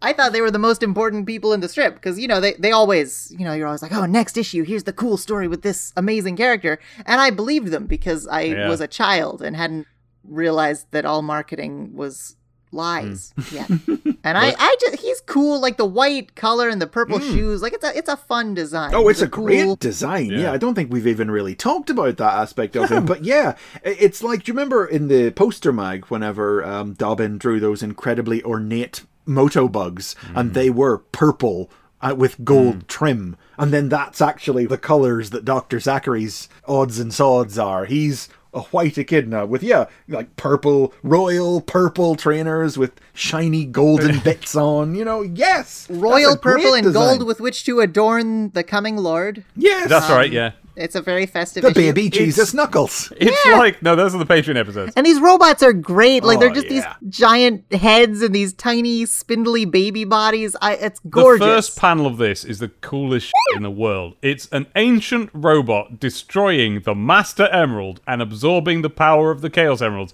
and then he shoots Knuckles with it. This is a very strong opening Just for a Cyclops comic. beams it right out the eye. Yeah. Fazak. It did laser beam eyes before, right? Can't remember. But if it did, they weren't green. Not and like they're this. green now, and that's all that matters. Yep. Because its eye used to be red, but now its eye is green because it sucked the emerald juice out, and now it's Yep. just boom. Yep. And with great spider legs of lightning coming out of the side of the plume and kind of seeming to grasp around his head and body. Like, it's really cool. And as I called it last issue, Yeah, I realized called the it. medallion around Dr. Zachary's neck matches a depression on the robot's chin. So he puts the medallion up to it, and then the robot, the beak mouth of the robot, it just hinges back and reveals a big cockpit with a little seat in it and everything, and Zachary gets inside it. And then it grows wings under its arms, and it takes off, and it bursts up out of the ground, and it's like... I don't think it's fair to call these wings. It's like it's like a little arm flab that hangs down. Yeah, it's like your nan's arms, isn't They're it? the Pinions smallest, then smallest steering wings like I it's ever... it's Ooh, not I like flying this. by flapping them, it's flying under its own anti-gravity robot powers, but it's got to steer somehow. The medallion is so cool because it really gave us. I mean, like when we're kids now, not us. It gave us, not when we're kids now. We are big kids now, and I'm sure whatever you're about to say, it is giving me that sense of excitement even now too. It gave us, when we were kids, the ability to spot that shape in during the 2 weeks of reading and rereading of an issue that generally took place between releases, and realize he was going to slot it in there. And that was the way we were really able to guess, is this going to be a bad guy? Is this echidna going to be bad? And here it is, the payoff straight away. I had not remembered at all this bit from Zachary, where he says, "I will find every one of Knuckles' lost people and take my revenge." That's fascinating, because that implies to me the fact that he didn't know. You remember we were expressing confusion that he didn't know what the Chaos Emeralds were, or where they were, or if they were even real or not. That implies to me like he was kicked out eons ago before the Emeralds ever even existed, and only heard about them years later. And now he's been use festering them somewhere in some little den that he's made where he's like, "Ooh, I'll get my revenge on them."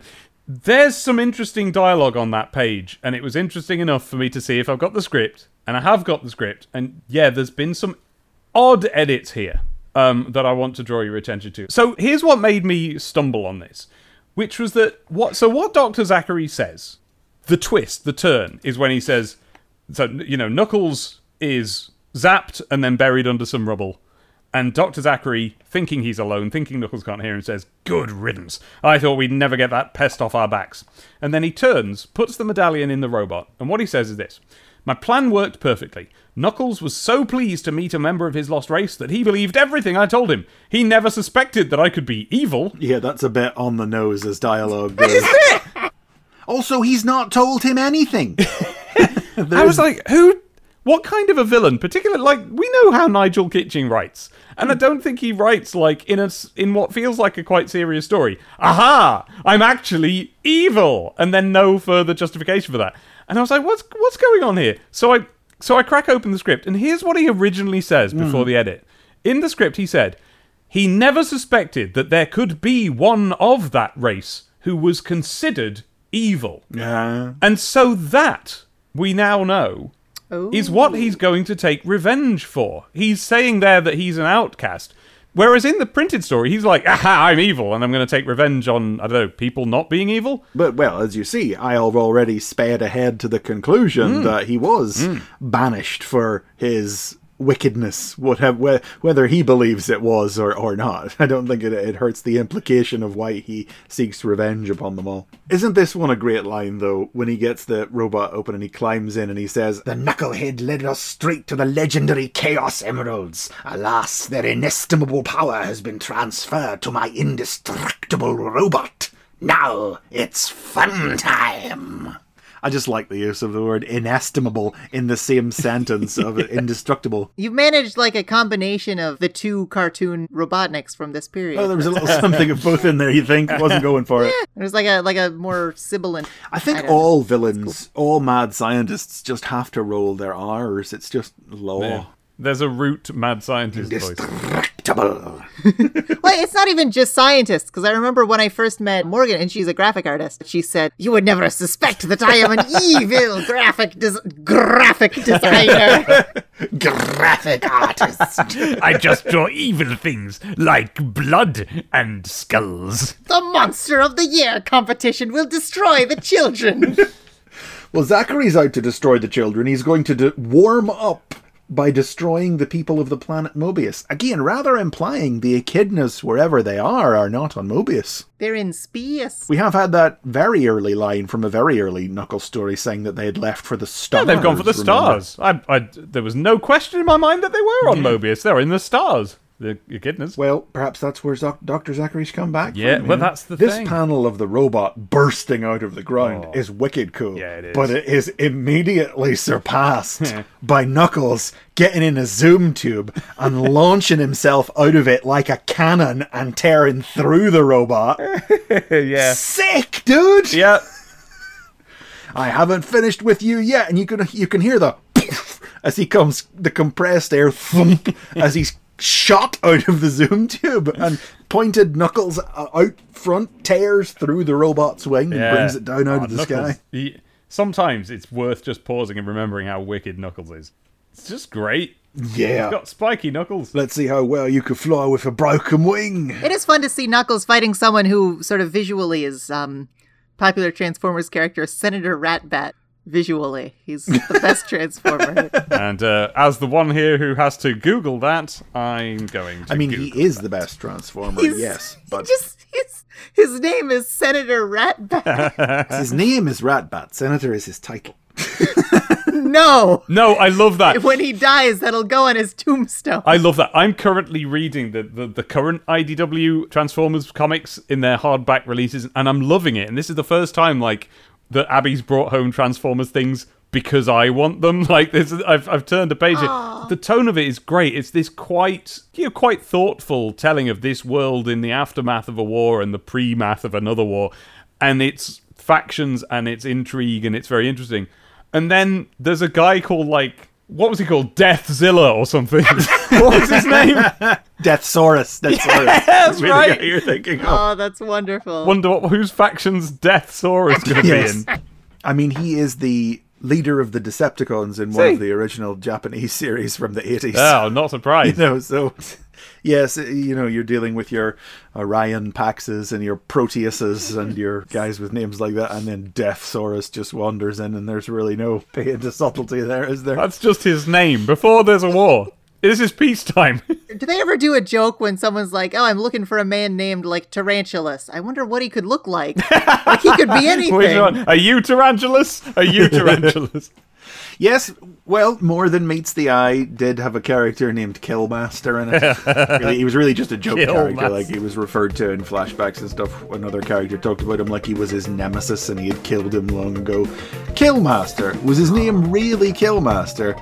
Well, no, his birth name was Murder King, but he changed it. I don't know why. It wasn't exactly striking a blow against nominative determinism, was it? That was brilliant. Silly. Anyway, Sonic the Comic. Yes. These robots are so cool. They're Yes. baller. They have the same color scheme. I only noticed now when it was sucking up the emerald juice as the Gizoid from Sonic Battle and Sonic Advance 3 that also is an ancient robot that sucks up emerald power. And I don't know if it's just because like it looks cool next to green. Sonic the Comic was well on the ball, wasn't it? Yeah. Like he's even sort of got a similar head shape with like the spike going up the middle, or like a sort of like the black side. You know what I mean? It's interesting. I mean, we've talked in previous issues about like the great design, this ornate design that conveys the idea of the ancient magic technology of the floating island. And I mean, we didn't talk about it, like, but that's what we're seeing here, like with the idea that he has an amulet that he merely has to hold up to the robot, and that makes its mouth open, you know. And he's got a little control console in there, but look at him, they're all weird lumpy buttons that you just wave your hands over or something, probably to make the robot do the controls. You see him at the... I had to take the bus to work today. I couldn't open my robot. I lost the medallion. I lost my amulet. Actually, that's way cooler than having keys. Yeah. I want to do that now. That's why he wears it around his neck, so he can't forget it. Make your keys a fashion statement. And he can't get it back off because it doesn't come up over the big head. Yeah. So Knuckles shoots through the guy, and Dr. Zachary has one of the best put downs ever. I may have underestimated your strength, Knuckles, but not your intelligence. Hey. If it hadn't been for your meddling and interfering, I'd have left the floating island quietly. But now I must make sure you die. And then Knuckles, not one for quality banter, throws back, "Careful what you say, you grumpy old grandpappy." Yeah, I bet he really felt that one. That took me to the script, and no, that's not in the script. Oh, right, that is interesting, actually, because it doesn't sound like a Nigel Kitchen. No, exactly. What does he say? Okay, so yeah, the dialogue again is different. Whereas in the printed comic, he says, "If it hadn't been for your meddling and interfering, I'd have left the floating island quietly. But now I must make sure you die. Careful what you say, you grumpy old grandpappy." In the script it is, "You should have stayed out of my sight, guardian of the floating island. You should have allowed me to leave, because now I will not leave until I am sure you are dead. Come on then, Zachary, give it your best shot." Oh, Zachary's dialogue's better in the printed comic. Dave, the episodes covering the previous bits of the story aren't out yet.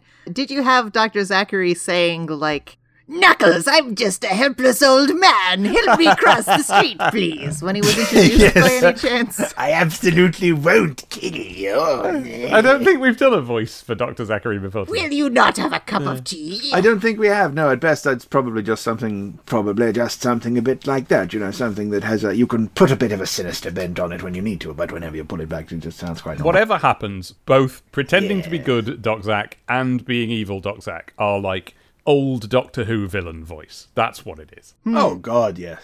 Now I must make sure you die. I am a member of your lost race. We are friends. I have a bus pass! Because he's old. I just noticed something cool about the design of this guy, which is probably common to a lot of robots, but I never thought of it before. When it's looming over Knuckles and it's sort of looking down, its visor like points down. Yeah. It looks a little more angry. Looking and angry. intimidating. But then in the next one, it looks up and it just looks really casual and blank. It's just like, huh? Well, it couples with that gulping mouth. Sort of, it almost looks like it's shocked, you know? It's just a great design. It looks kind of like a crying baby, which couples with its proportions to just make it look kind of like a cute scary. It's great. It fits perfectly with the Sonic, like, vibe. I mean, Dobbin would do a lot of great stuff, but this is his first strip, and it's like... It's slam bang. fantastic, yeah. You know, it's the centerpiece visual of his first strip, and he killed it, damn. Amazing. It's great. Everything... This strip, again, it's tailored to everything Dobbin is the best at. He's got these bejeweled ancient artifact robot guys. He's got these vistas with mountains and flying islands and clouds. The panel of the island coming down towards the mountain. Yeah. Ooh. Amazing. It's like, I feel like this is maybe one of the first panels where I've really got a real sense of the floating island size relative and to... weight. You know, because a lot of previous panels of the floating island tend to show it from above. But then before the Death Egg launched, you could see the Death Egg in the launch space on its surface. And obviously those were large enough that you could do that, but you never quite got it. Or like whenever Knuckles smashed the Carnival Knight off the edge of it and it pulled out a bit to show it. Or in the scenes whenever the island actually, you know, clashed with the Death Egg, and then the scale was hard to figure out, and you sort of looked at them side by side and you were like, well, how did that ever fit on that? Those things that... This one is like, yeah, that's a big old big old chunk of dirt. That's, the weight, like you say, that stock stilling it somehow, it looks like it's lurching down out of the sky. Set up by the first panel on the page opposite, where you're actually seeing over the edge of the island to, like, continents below. Like, it really feels high up above the clouds. You can see a planet down below. And then by the next page, we've reached it. We're crashing into the mountains already. Great sense of scale in this. Looks like it's over for both of us, Dr. Zachary, says Knuckles. Next issue, Impact. Font. Lucida Blackletter. The font name that sounds the most like a sort of vampy villainess character. Gothic hair. She submitted art to this issue, didn't she? Review Zone! Review Zone! Well, this is odd. Because here we are where the Q Zone normally goes, at the end of a long run of us going, God, just stop it. And there's no Q Zone this issue for the first, I think that's the first time there's never been a Q Zone. I don't think they've ever skipped it before. But in its place is the Review Zone. And it's 1995, so the Review Zone is of a game tie-in of the film Waterworld.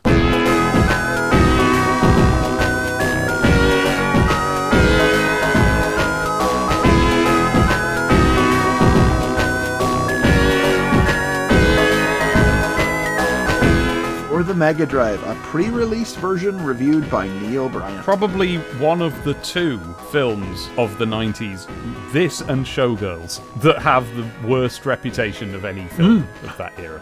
Was Ishtar the 90s? Ishtar, I feel, is up in there, but that might have been 80s. If it was, that's more niche, you know what I mean? Whereas Waterworld is the El Dorado of films. Fair? I mean, you're 100% correct. An absolutely perfect comparison. But you want to talk about a niche reference.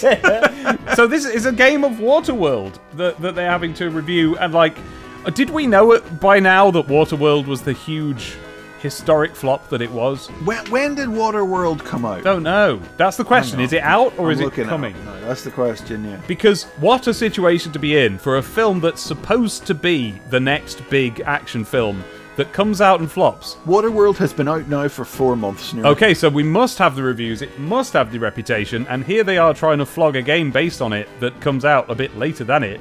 And it's a really bad review, too. Like, it's a really unexciting review that communicates very little about the game. And it's got, like, multiple play formats to it. Isometric 3D shoot-'em-up sections where you drive your boat around. And their underwater, swimmy, Echo of the Dolphin-y bits. Echo-y bits, yeah. I think it's worth noting that Waterworld was published by Ocean. Hey, of course it was. But all they show, picture-wise, is just the isometric boat bits. Yeah. And there might as well be the same photo over and over again. Yeah, by far the least interesting to look at bit. A blue screen with this one odd-shaped boat in it that's got bits and bobs, doesn't it? It's like an upside-down Starship Enterprise. Yeah. And then, you know, like a health bar and like some boats that they're shooting at. Whereas they could have chosen to have the Echo the Dolphin looking swimmy bits or some platform shooty bits.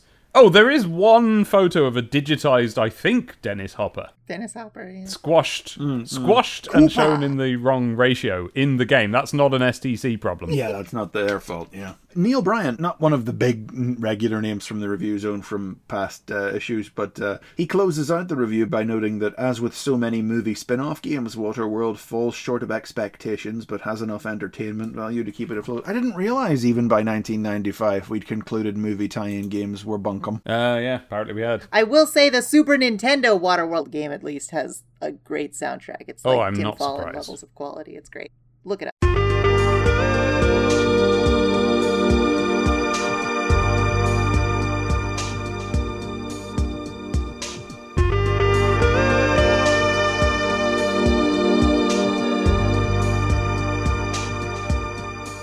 Well, no, but that is the trick, in fact. For what we have here, Dave, Hello. cue up the sound clip, because for the first time in a long time... It never happened. This one was invented by a writer. It's false. It never happened. What? Yes, Waterworld was released for the SNES, the Virtual Boy, MS-DOS, Microsoft Windows and Game Boy, But the versions created for the Mega Drive, Saturn, Jaguar, 3DO, and PlayStation were never released. We got you, folks. I put it to you YouTube long player people to be a bit more clear about when you're playing a game that's unreleased and you've just dug up a ROM from somewhere, because I did not get that impression from the videos I watched. The game received widespread negative reviews, it says here on Wikipedia, and the version released for the Virtual Boy is generally considered to be the worst game on that system. Gosh. How is that Well. possible? There were only 22 games on that system. Now all of Compo. is gone. Da-da-da-da. Compo! Compo! Foggy. Did you just make that up, or are there lyrics to the theme tune? There are lyrics. They sing like funny elegiac versions of the lyrics in the episode where the Oh. one died. Okay. Which one died? Well, Compo died. But like there are also just regular lyrics. Yeah, it's the same way that there are technically lyrics to the Hello Hello theme tune, you know. Yeah. I could be so good for you. Write the theme tune, sing the theme tune. Stop press! Yeah, this is actually the subscription page where you send in your coupon to have the comic delivered yeah. to your door every 2 weeks. But what they're doing to, entice you into this is that they've got 5 fantastic Sonic baseball jackets to give away. And if you, make a subscription, your name will be entered into the prize draw. Now, this jacket is nothing like as rare as the Sonic and Knuckles jacket that we've encountered before. You can go and get this for 30 quid. Plus, I think, a hefty bit of postage and packing, because I think they're in Japan or somewhere. But these are... You won't find them under the name baseball jackets. They're bomber jackets. And that's how you find them on eBay. This is the one that's a blue... Yeah, a baseball, I guess, jacket must be the word for this kind of thing. Blue, white arms, big orange S printed on the front, and the little Tails and Robotnik sort of patches down the sleeve that resemble the Christmas cracker badges. I like the patches. It's a good jacket, and I want to own it. Well, Dave, you can, but you won't. But what if I wanted one without going to eBay? How would I achieve that? Just subscribe to Sonic the Comic and your details will be entered into the prize draw in 1995. The first 5 names pulled out of spreadsheet. One of Sonic's sneakers after the closing date will win a jacket. Closing date being 29th of February 1996. Ooh, it was a leap year. And there is no mention of it, but we can assume that the jacket is XL only.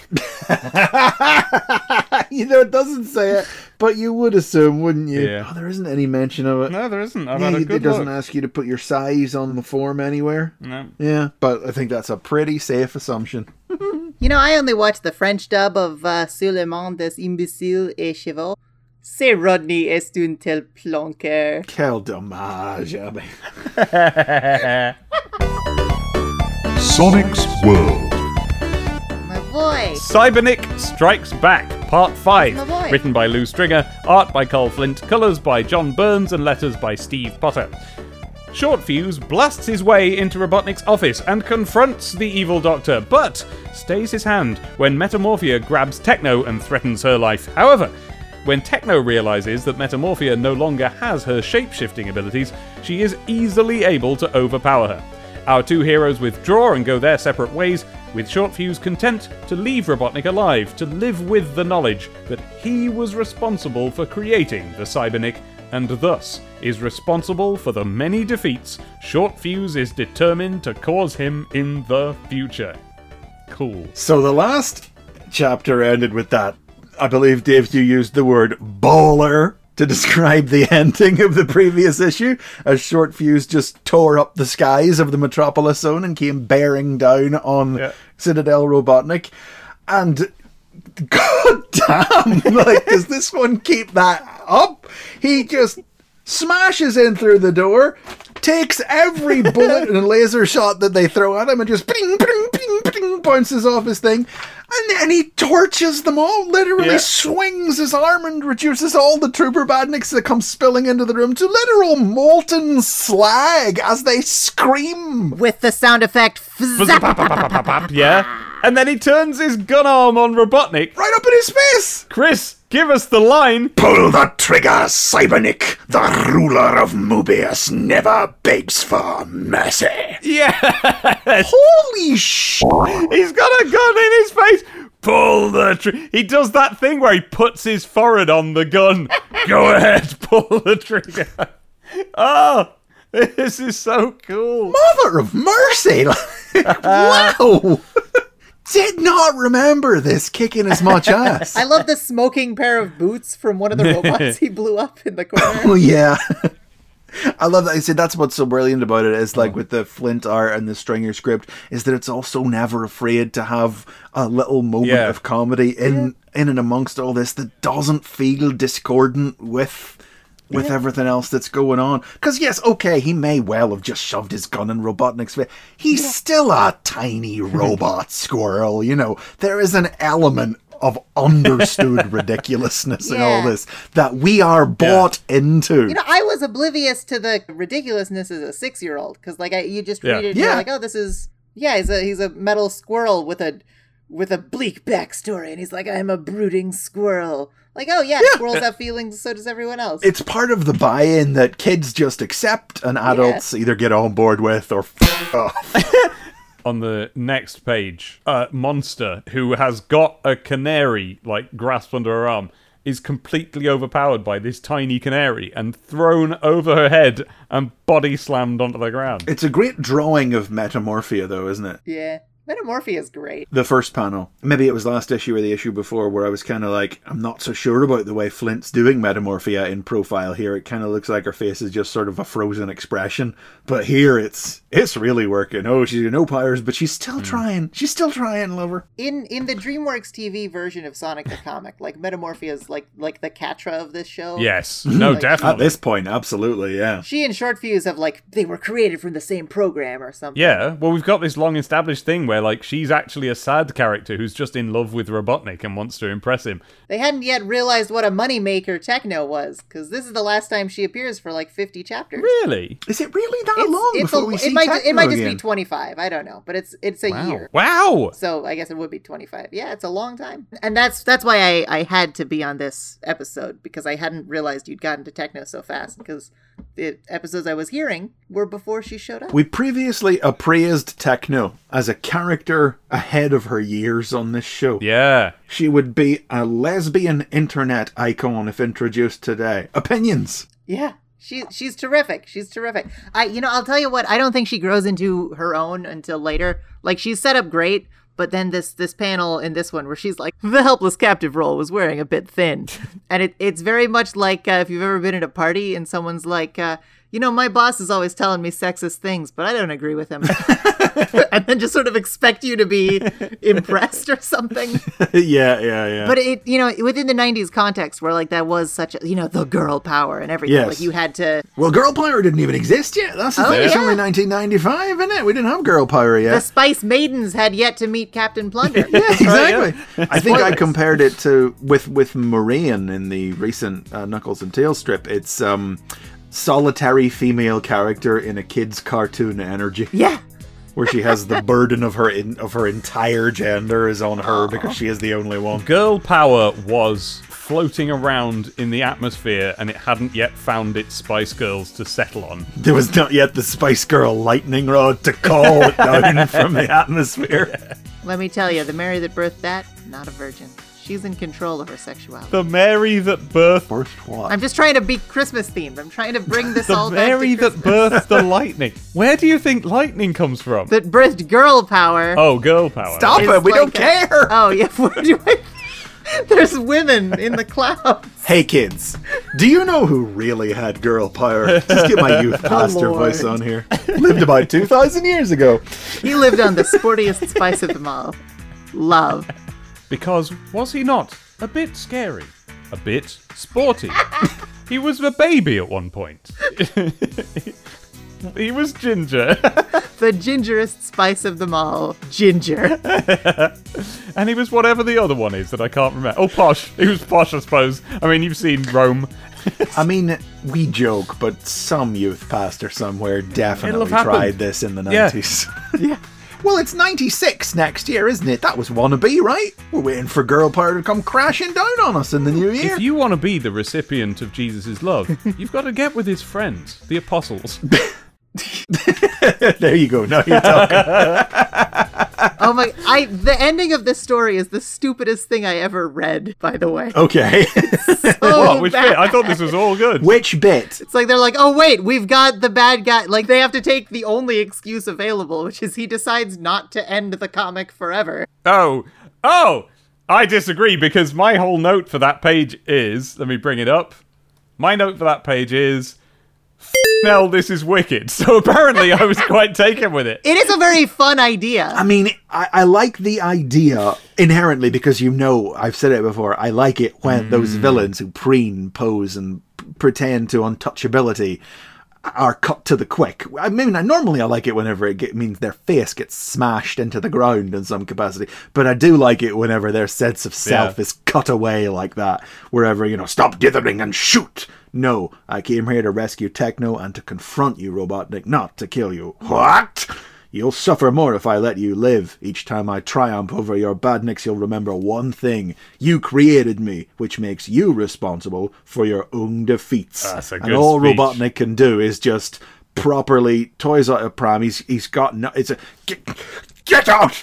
Get out! And that's it. And they just fly off through the hole in the ceiling. And it's like, waving the fist after them and everything. And I like that, but he should have shot him dead. Yeah. He's the evil dictator who rules the planet. There's no, don't over moralize it. Short fuse, like in a real world scenario. Like I'm not saying I don't call it dumb because obviously I don't want him to kill him. He's a good dude, but it's like in the real world you do shoot Hitler in the face. Yes. Yeah. By the way, nice office. Techno calls back as they leave. I like Metamorphia gets a little job in there at the end too. Robotnik is literally, then we sink back into that stringery comedy as Robotnik literally flumps down in a humph on the floor of his office, arms crossed over his knees and buries his face in him. And Metamorphia just behind goes, if you hadn't taken my powers away, I could have gone after them. And I'm not listening. I just like that she kind of, even though she got her ass handed to her by Techno handily, that she still gets that little barb in at the end. It's like, Metamorphia. Metamorphia's cool. Metamorphia is great. Love Metamorphia. She took on such a whole other dimension with that 2-part story where it turned out she loves Dr. Robotnik, whether it's romantic or platonic, but the idea that she loves him and just strives her best for him. And she's rewarded with abuse and having her powers taken away from her, and then Robotnik is humbled and laid low, and she's like in the background, like, and you think maybe that's the illusion shattered for Metamorphia now. Maybe, yeah. She's not deluded it anymore, Now that he's just reduced to a sulking egg, is she still going to respect him? Yeah. How does an egg sulk, Dave? Well, you mean, can see it here. Look at that panel. That's an egg.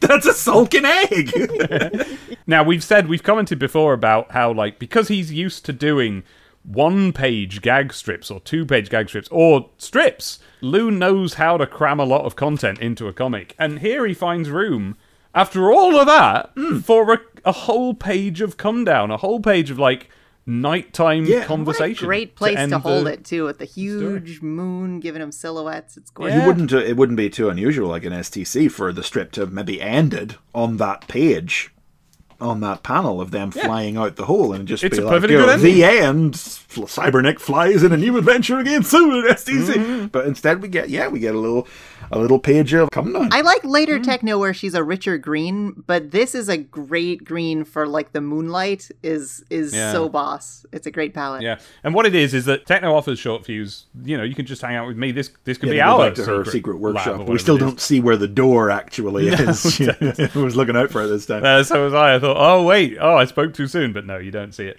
But no, he turns down the offer. If I stay on the move, I'm more of a threat to Robotnik. And so they part ways. And it's all sad because they're silhouetted in the moon and everything, as Abby says. And it's like she's a little sad maybe to see him go, And it's like, then you'd better fly. Don't think you've seen the last of me, Techno. I'll be back. It's so funny that like he met the only person in the world who could like keep him in good repair. But the last 2 pages of this are just like, nope, gotta protect the status quo. Well, he'll come back if he needs repair. Yeah, he knows where to go now. But yeah, no, I've looked it up. Abby's absolutely right. The next appearance of Techno, or at least the next one listed on the wiki I saw, is next year's New Year's issue, and I don't mean 1996. A solid year then. Yeah. Well, I suppose it's not inconceivable. Although Stringer has built this story out of Metamorphia and obviously conceived Shortfuse as a character with a larger story with a view to telling like more stories over a longer period of time with him, I guess it's not impossible he really conceived Techno as just like a one-off character for this story to maybe return to later. And then a certain form of power came crashing down on us in 1996, and Deborah Tate was like, hey, bring her back. Yeah. But this serial, to run alongside like Brutus as well, like what an action-packed couple of issues this has been. Short fuse, short fuse. He is a squirrel, and he will be back. I mean, yeah, that's what the ending is. He flies off into space. Might as well wink down at the audience and then off panel. Next issue, Amy returns for a complete caper. Oh, right. Mistletoe for metal. Dear Megadroid, I'm so smitten with metallics that I've drawn a flame by his pinup as a symbol of my devotion. Elizabeth Hartzell, Gravesend, Kent, Sonic Stationery winner. I think you've gone a bit dizzy, Lizzie. Is that a normal way to show appreciation for something, by drawing flames next to them? I've never heard of this before. I don't know. Maybe that's her secret way of being like, I hold a candle for this person. There's a flame in my heart for them, but without admitting it openly. But readers of this will get it because she's sent in the key to the code here. It's like a Riddler thing to do. Like, why would you not want people to know it, but leave clues? Don't you remember the adolescent business of being in love with people but needing to hide it from everyone and having it as your own secret? I built a complicated cipher of the name of my crush, and I spelled it out in crimes. I've committed a I put it in a cryptex, and if you unfold it, like it opens and it leaves. Listen, this is not unusual. I knew a kid who wrote like who they fancied on their pencil case, but it was just like a game of Hangman. It was just the number of letters underlined of who it was. Well, These are the codes that children deal in. I figured it out, by the way. once upon a time, maybe, like, but I've robbed 8 safety deposit boxes at the Gotham City Bank, spelling out the name of my crush. once upon a time, maybe, but nowadays they would just literally be posting pictures of metallics with an eggplant emoji stuck over Yep. them on their Insta, you know? This- Yep. Peach, peach, peach, Yep. drip, drip, drip. There's no shame among the youth of today, no. No. That's good. We shouldn't pass on our generation's shame. I've said it before, I'll say it again. I'm Irish. He has said that before. We know from shame. I knew that already, listeners. Goodwill gesture, dear STC. I went to the comic convention on October 1st. Hey. Apart from having my copy of STC #1 signed by all the artists and writers, I also got 6 drawings plus 2 signed scripts. So they're going scripts away. I owe a big my thank you word. to everyone, from Mary Broster from Saxelay in Lincoln. And Mary had to stop writing there because a wasp was flying around. That's what happens when you try and talk about your experience at the comic convention. Megadroid replies, and the Megadroid heads on the page, by the way, all have little Santa hats and beards like on the controls. They do. So you were responsible for holding up the queue, eh, Mary? Watch out for the UCAC Photo Zone Special follow-up report. Oh, looking forward to that. And he's styled responsible as respond-Sybil there, Yeah, giving I away was that gonna- previously that word needed to go Spread to another over a line, line, but then yeah. they just realigned it without noticing. Glad tidings! Dear STC, my friend and I have had an argument concerning the Sega Saturn and the Sony PlayStation. We know the PlayStation is cheapest, but which is the best? Says There's Chris only Hawkes. one way to find out! Fight! Says Chris Hawkes, former Cheswick's Sonic Stationery winner. And of course, the answer is that the PlayStation is the best. But this is a And Sega magazine. I know that hurts you to say, Dave. It does, but this is a Sega magazine, and so they have to shill the product. So the answer is, here's the lowdown, Chris. ... The ellipsis of someone gearing up to say something they don't fully believe. Sega have now slashed the price of the Saturn alone to £299, same as the PlayStation. However, unlike the PlayStation, the Saturn can also be purchased with games as a complete package for the old price of $399. Rumour has it that you'll also be able to surf the internet and watch movies using a Saturn system. Ever do that? Stay tuned. You know, this has brought up a memory for me. I think I should tell you this because you were alluding to it earlier. You said no one had played Knuckles Chaotix. And we did have a PlayStation growing up sort of late into its life, like 98, 99. But we didn't have a PlayStation anywhere near the launch, or never had a Saturn.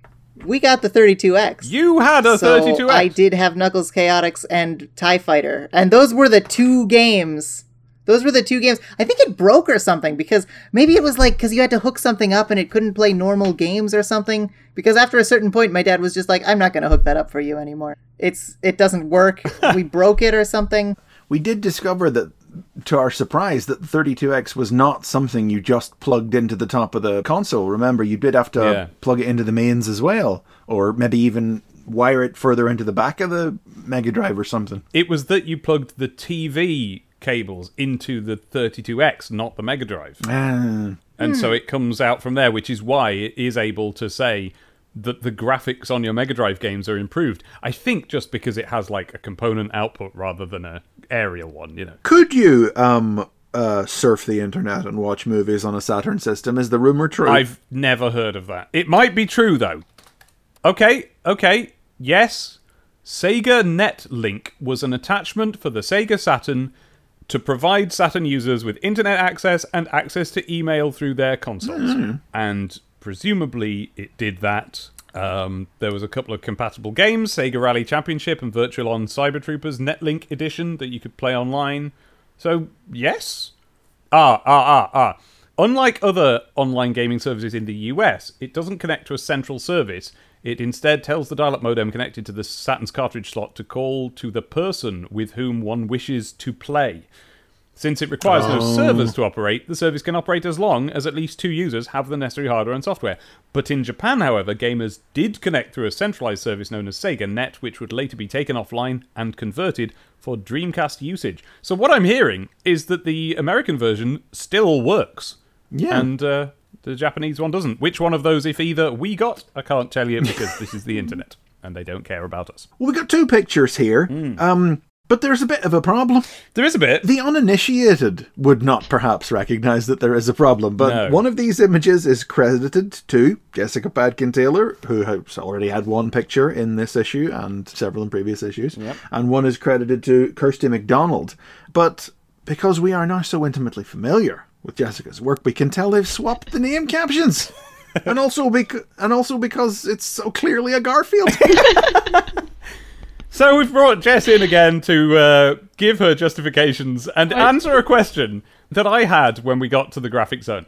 Jess, did you send them a stuffed envelope full of, like, look, I've drawn Garfield stuff as Sonic? Or were you, week in and week out, sending different Garfield Sonics to these people? Were you waiting for them to run a week of Garfield-themed art? You'd be like, I got it. So I'll tell you what happened. When the first time I sent a picture in, I actually got a letter back saying, oh, sorry, we don't have enough room to print your picture. And I got a badge. But it said, like, please keep sending in art.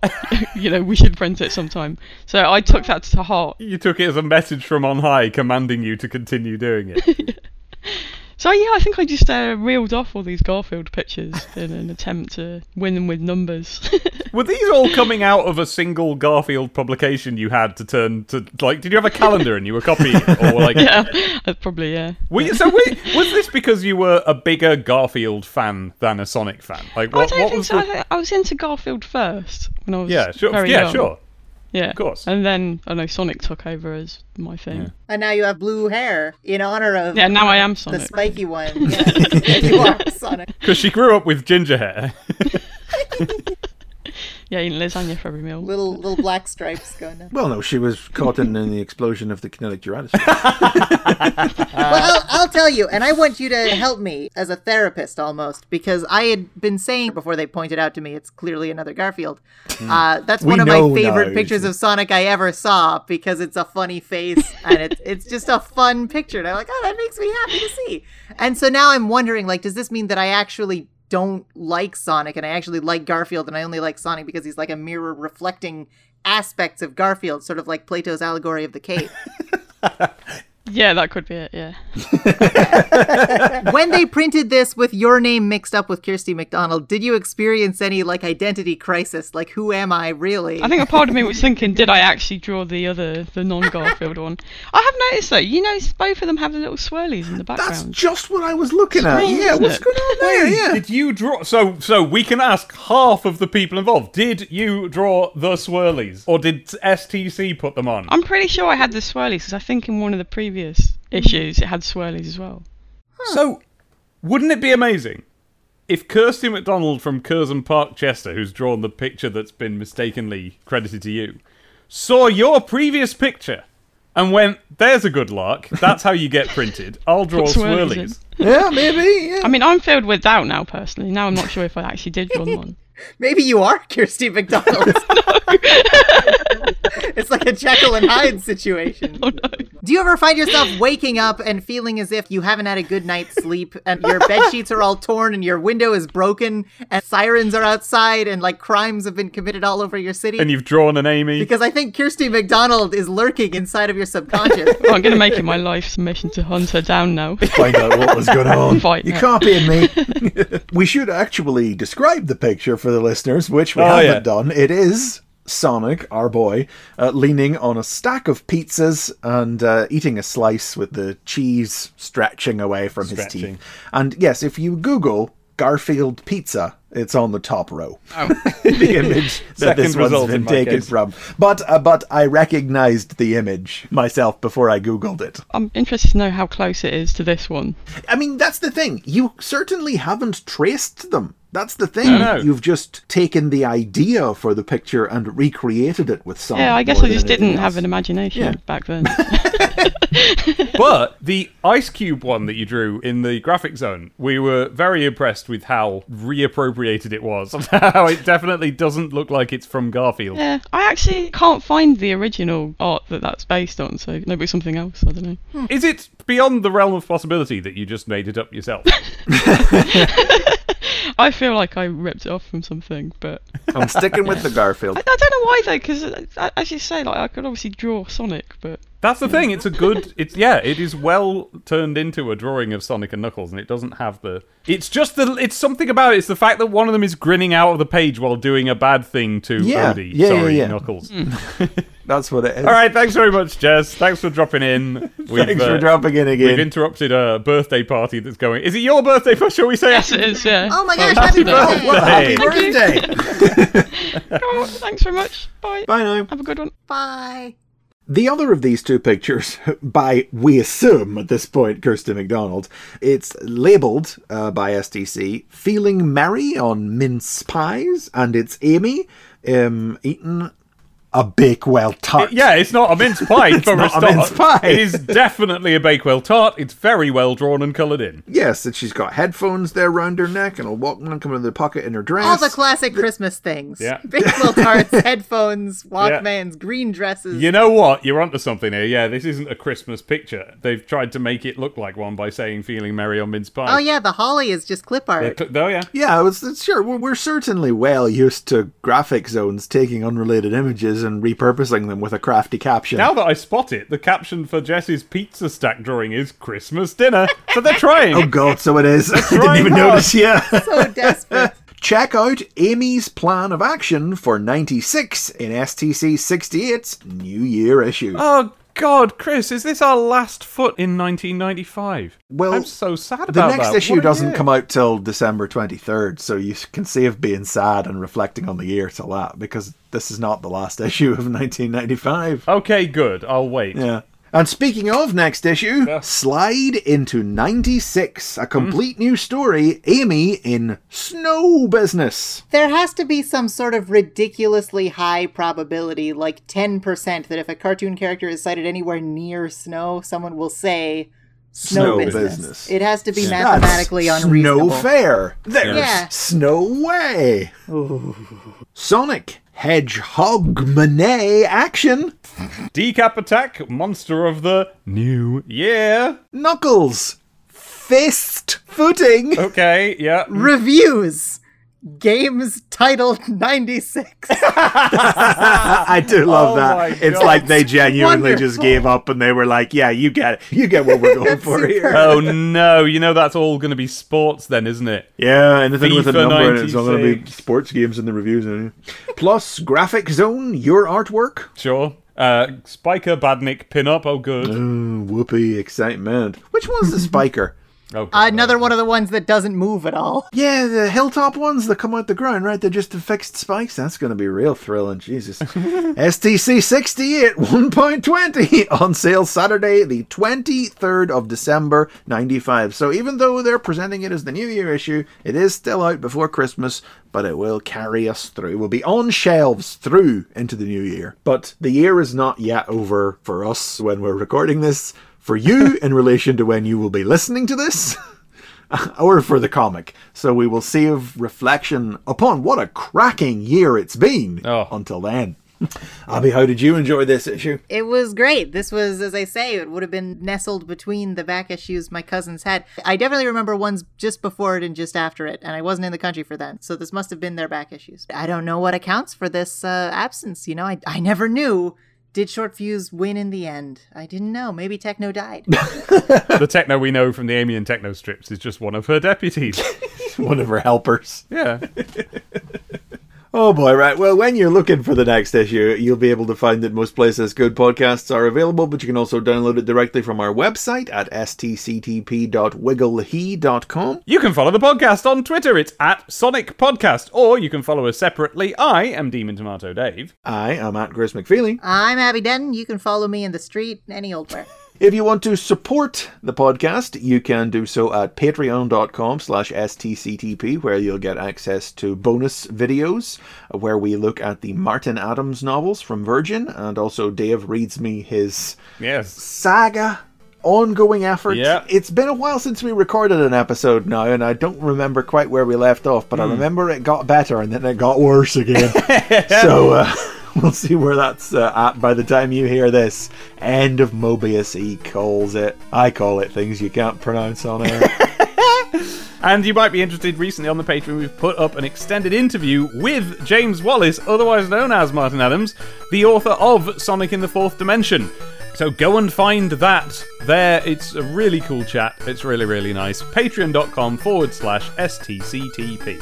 We use the proceeds from our Patreon to pay our editor, Sam Gabriel, whose work you can find at samgabrielvo.com. Sam Gabrielvo. Our opening theme song was called Synchronize. That is by Sonic the Comic The Band, and you can find it and them at sonicthecomic.bandcamp.com. But we have been Sonic the Comic, the podcast, and we will see you just in time for Christmas.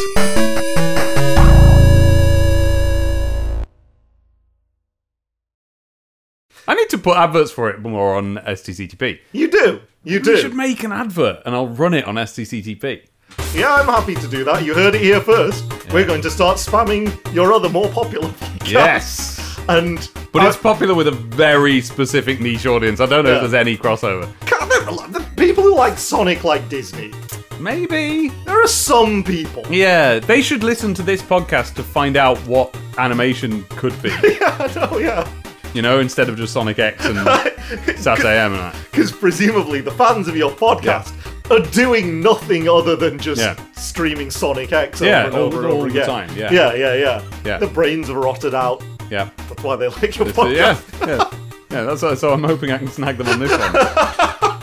So I'm happy to do that. Let's do that. Let's drag your other podcast out.